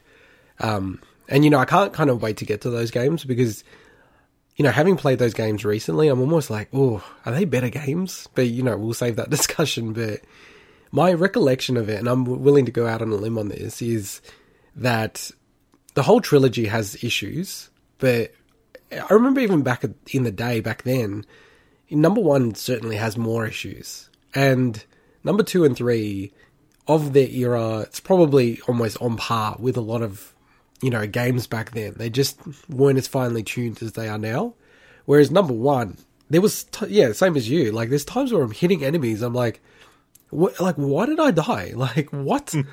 And it's like, I think I'm hitting them a little bit too far forward, even though the animation looks like it should be fine. And it just gives you that sense of being really inconsistent and just not fair, which I hate in games when things don't feel fair. But yeah, like it's a real funny one. And it's probably, to me, actually the thing that annoyed me most about the game, more than anything, more than the length or, you know, the clunky systems or, you know, and actually, hey, we haven't even talked about this, the boss fights. That's literally the next thing on my list. The Dark Soul level boss fights. That is, it's like you're reading my list, the exact order of what's on there. So I basically have written down, bosses are terrible other than K. Rool. And not only are they terrible, but they recycle 2 of them. And they're all too easy until K. Rool. It's like, they're just shocking. Like, bizarre. Like, they're either just sine waves coming at you or things coming right down. And, you know, I don't think I died on any of the bosses up to K. Rool. No, they're all ridiculously easy. I'd say the second, whatever, I don't know, bird that shoots the things, that is a little trickier than the others. But it's the thing with these is also with that bird, the RNG. I got stuck in a cycle where it was appearing at the top of the screen on both sides. It appeared like 6 times in a row, both sides. And I'm like, come on, just the RNG on this is horrible. Now, obviously, it's not everyone's going to have that experience, but I remember watching speedruns at AGDQ of this game, and everyone's like, oh no, let's hope we get good RNG for this boss fight. So that is RNG, because I've always got a god complex, and I always think I can control these things. So I was like trying to jump up and do a few things to try to control it. So I didn't realize it's more just an RNG thing. No, I believe, I remember when I was watching one of those runs, they talked about, just like the boss, some of the bosses in that game are just run killers because you can get a bad cycle. But the thing is, right, with the K. Rool fight, I love the K. Rool fight. I think it's great. It's a little annoying because I actually died quite a bit on the last cycle phase that he does. And so I had to go through the part where the cannibals drop down so many times, and that's so easy that I was just like, oh god, just get the cannibals over with, come on. But other than that, I love that fight, and that fight set the scene for the future games, which have great boss fights. Yeah. So, and again, that's where I'm coming from. That I just, so I want to address the K. Rool fight before, shitting on the game again, which is very unfair. I didn't think the K. Rool fight was that good. I feel like it's only good from a context that the other boss fights were just so bad that actually having a boss that does something different, it's like, oh wow, this is amazing. Like, you're actually doing stuff. Again, like, back then, the games used to have really tough boss fights, but like the K. Rool one, there's just times where you have to be positioned in a certain way or else you almost just can't react to what K. Rool's about to do. Do you know what I mean? Oh yeah, the K. Rool fight is something you're going to die on him until you know that. Well, you're not going to die on him because you're just going to press rewind. But correct. Specifically the last, he basically goes through like 3 different rounds, and they've got the cool mechanic where, you beat him and then he goes to the credits and then he comes back. That's cool. I'm so glad that you didn't have to go to the credits each time you replayed. Oh, by the way, I thought the game was over and I thought, this is kind of weird credits. I don't remember this, and maybe they're going to roll the real credits after this and put the switch down. Oh, what? Oh my god, that just goes to show you never had played this game first as a kid. Didn't they do the same thing in number 2? I can't remember, man. I got a bad memory for this kind of stuff. Okay, anyway. I got a real bad memory for this kind of stuff. I really like the K. Rool boss fight. When you think about it, they're like boss fights in platformers weren't that great back in the day. So I think this actually was pretty good. But the thing is, the future games, especially, I love the boss fights in number 3 so much. The boss fights in the other games just stomp all over this, though. So, but one thing outside of bosses that I didn't mention was I mentioned claptraps. The fact that they throw jumping claptraps at you, I just remember writing down a note like, jumping claptraps can F off. Like, come on. Like, also, just there's certain sections in the game where there's enemies that only Donkey Kong can kill, for instance. That annoyed me, man. And they've positioned some levels where it's very difficult if you don't have Donkey Kong to actually get anywhere. Like, you have to be so good at the game to be able to actually get past as Diddy Kong. And I'm not a fan of that at all. I think that it's fine to have like bonuses like extra, bonus barrels or bananas and stuff to get, I can only get those Donkey Kong because that enemy's blocking it. That's fine, but I think you shouldn't have to have a character be able to progress through a level. And I don't think that's the case at all in the sequels. I think, no, I think that generally it's always just like, well, if you don't have Dixie, you can't get this bonus. It doesn't stop you from actually easily progressing if you don't have one of the Kongs. Well, that's true, but I still think that that's true in this game. Like, you can get through it. It's just extremely difficult, but... when I say extremely difficult, there's like ridiculously. There's one section where there's I don't know if they're crushers or the ones with the hard hats, where they're actually blocking the platform. If you only can kill them with Donkey Kong. So that's like the one with fuel or something like that, right? Yeah, that was that level, which is platform peril. That's the worst level in the game. Oh, really? So I didn't think it was that bad. It was just. Because I didn't mind the mechanic. I thought it was at least a bit different. I'm fine with the fuel mechanic. I did not like the having to pick up the barrels to kill the enemies each time. Now, the actual main reason issue I had was there was just some of the design decisions in that level led me to having to swap between Donkey Kong and Diddy Kong all the time, which I kind of felt annoying because... Like, if I jumped on one of those enemies with a hard hat, as Diddy Kong, it then bounced me off the platform and I died. And I did that so many times. And I'm just like, I bloody hate this level. I like the idea of having to refuel that platform. Like, that's one thing we didn't mention about the good. Like, they came up with so many cool gimmicks. And that kind of set the mold for the future sequels of, hey, there's going to be gimmicks that are specific to one level and one level only. And, or we might, for instance, instead of jumping with the mine cart, you're going to jump out of the mine carts, or they kind of mix up those gimmicks. So it's really, really cool what they did with that. But that platform peril level, some of the enemy placements in that were horrible. Yeah, and I think, again, it's kind of one of the weakest parts of this game. We're just, having a bit of cheapness about it. But, yeah, I agree with you. It's very similar to Mario where, they'll introduce a gimmick for a level and then they just never bring it back. And, a lot of other games, that gimmick will be the whole game. Whereas, they just do one thing and it's like, okay, we do it once or, and I feel like it's probably a little bit more repeated in Donkey Kong Country. Like, they'll have minecart levels and then riff on that idea.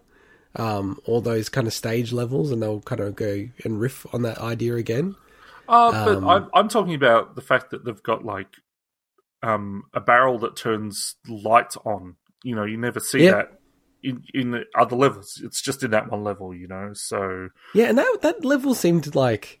I don't know, there's something about it that seemed really odd. It reminded me of Oddworld for some reason, stylistically. Did you kind of... Do you know where I'm coming from with that, or...? No idea where you're coming from on that. What I will say about those enemies just looked really odd and like I don't know, it just seemed very like strange to me. Well, I played this game before I played Oddworld, so that if anything, I'd feel probably the opposite way. But but what I really like is actually how they graphically handled turning the lights on and off. And there's also the level where I think it's in a cave where there's minimal light as well. It's really, really cool. And even they have I forget the name, the bees, like zingers or stingers or something. You can see the eyes of them in the light. You can't see the rest of them. It's like really cool things like that. But I guess to go back to probably my last, thought about what I don't like as much about the game is I think the early levels, probably the first two worlds, some of those levels are a bit boring. I don't think that's just me, but I don't think it was like they're badly designed or anything, because a lot of those levels are the ones that people fondly remember in the jungle. But some of them are just so simple and they have like barrels that will boost you halfway through the level anyway. So I think that they pick up the challenge, which is good. So I much prefer the second half of the game than, like, let's say, the first half. Yeah. For me, if I was to break the game up into 3 acts, I feel that probably the second act would be the best. Because that's kind of when you're getting up to the minecart levels. Because they don't come right at the start. The difficulty increases. Because I totally agree. The start of the game is really kind of like boring almost. Like, I wasn't using much of my rewind function at all at the start of the game. I was just kind of getting through it, and I'm like, oh my god, like, was this game that easy? I don't remember it being this easy. Yeah, I don't think I lost a life in the first two worlds, and that made me go, what's going on here? And then they picked it up. Like, when I played that first boss, I was like, really? Like, I kind of remembered how bad it was, but Jesus, it's bad. One thing I'll say about bosses is that the sprites were nice. They were nice big sprites, but they were horrible bosses. And like, just kind of, from an overall perspective from me about this game, and I was trying to find the right movie analogy for some reason, and I think it's because in video games, although there are a lot of trilogy video games kind of bust through that most of the time and get up to like 4, 5, 6, 7, 8, countless games in the sort of series. Whereas movies, it just feels a lot more common that you have trilogies. And I always consider these games a trilogy, and then the stuff that came later, like Donkey Kong Country Returns, it's kind of like a continuation, but it's not a direct continuation on from Country in my mind. And there was 2 things that came to mind. And I think it's a bit of a blend of these 2 things. So, like, bear with me a little bit. I feel like Donkey Kong Country to Donkey Kong Country 2 is a mix between a bit like Evil Dead to Evil Dead 2 and Back to the Future and Back to the Future 2. Where, the third one in that series is a little bit different. It's still, in the series, in the vein of the series, but it's different.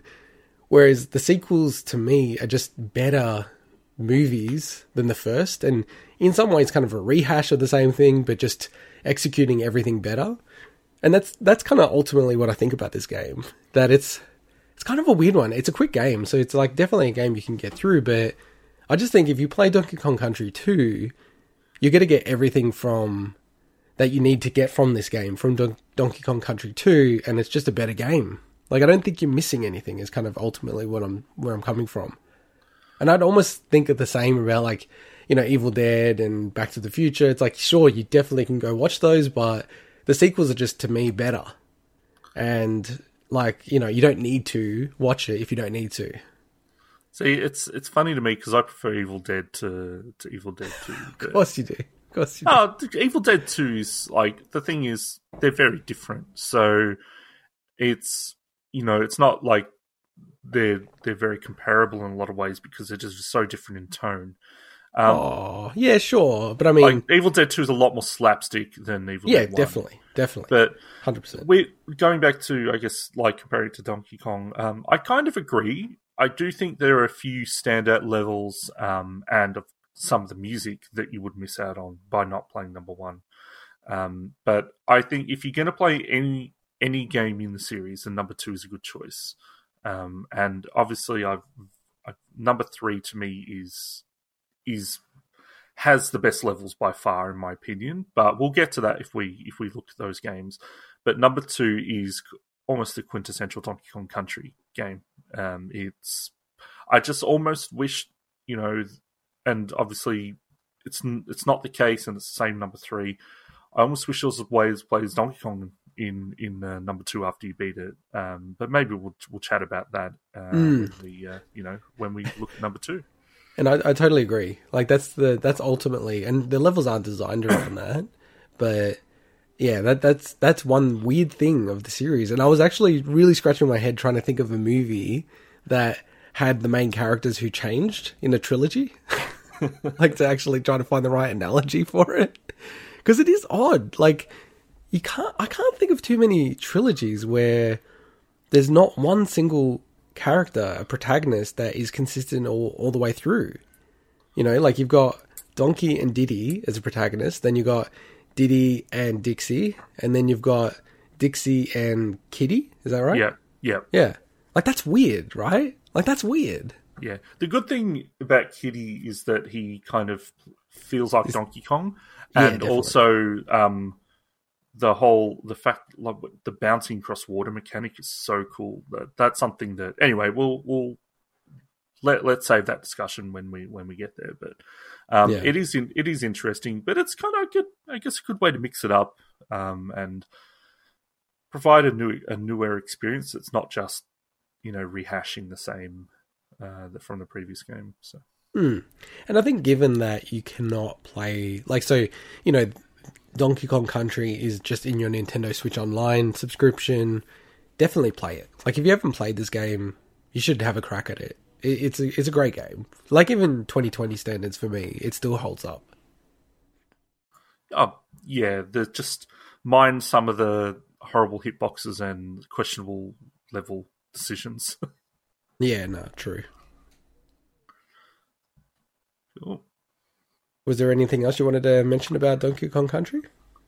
One last thing. So when you beat the game, Cranky talks to you and he says, yes. Check your banana hoard, you'll be in for a surprise.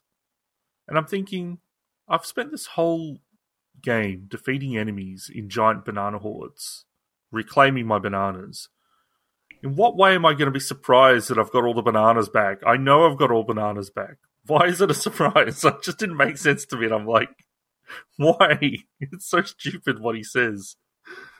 Anyway. Oh, so, I thought you were going to mention something else that was very, I guess, infamous in this game with Cranky. Okay, what is that? Do you know about the Cranky Run? Cranky Run? No, you can indulge me. Not indulge me, sorry. Enlighten me. So there's a little thing, and it really actually made me go, oh, that's funny.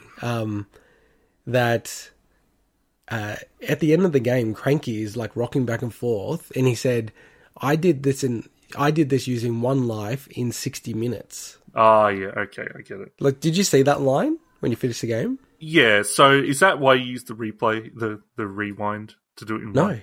No, I don't even think I finished in 60 minutes with the rewind. Damn it. That would have been good. So, yeah, like, you know, there was a very infamous thing because, you know, back then, you know, remember when these games came out, and again, our friend Danny said that you could play as K. Rool, and I fully believe this.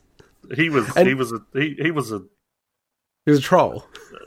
No, not troll. And I'm trying to think of the right word. He was like, not jokester, but he was like the ultimate, like trying to come up with schemes. You know, like a schemer. He was a schemer. So this stuff back in the day, when you read this, you saw it in the game. You know, it goes, you know, Cranky's, I did this in one life in 60 minutes. So many people spend so long trying to do this. And it turns out, like, and this came through the Completionist Challenge, and he got in contact with Rare, or like ex-members, and they actually did want to introduce like a special mode where you play as Cranky Kong if you beat the game in under 60 minutes with one life, but never got around to doing it. But they forgot to kind of remove that line, or it was just kind of like left in there.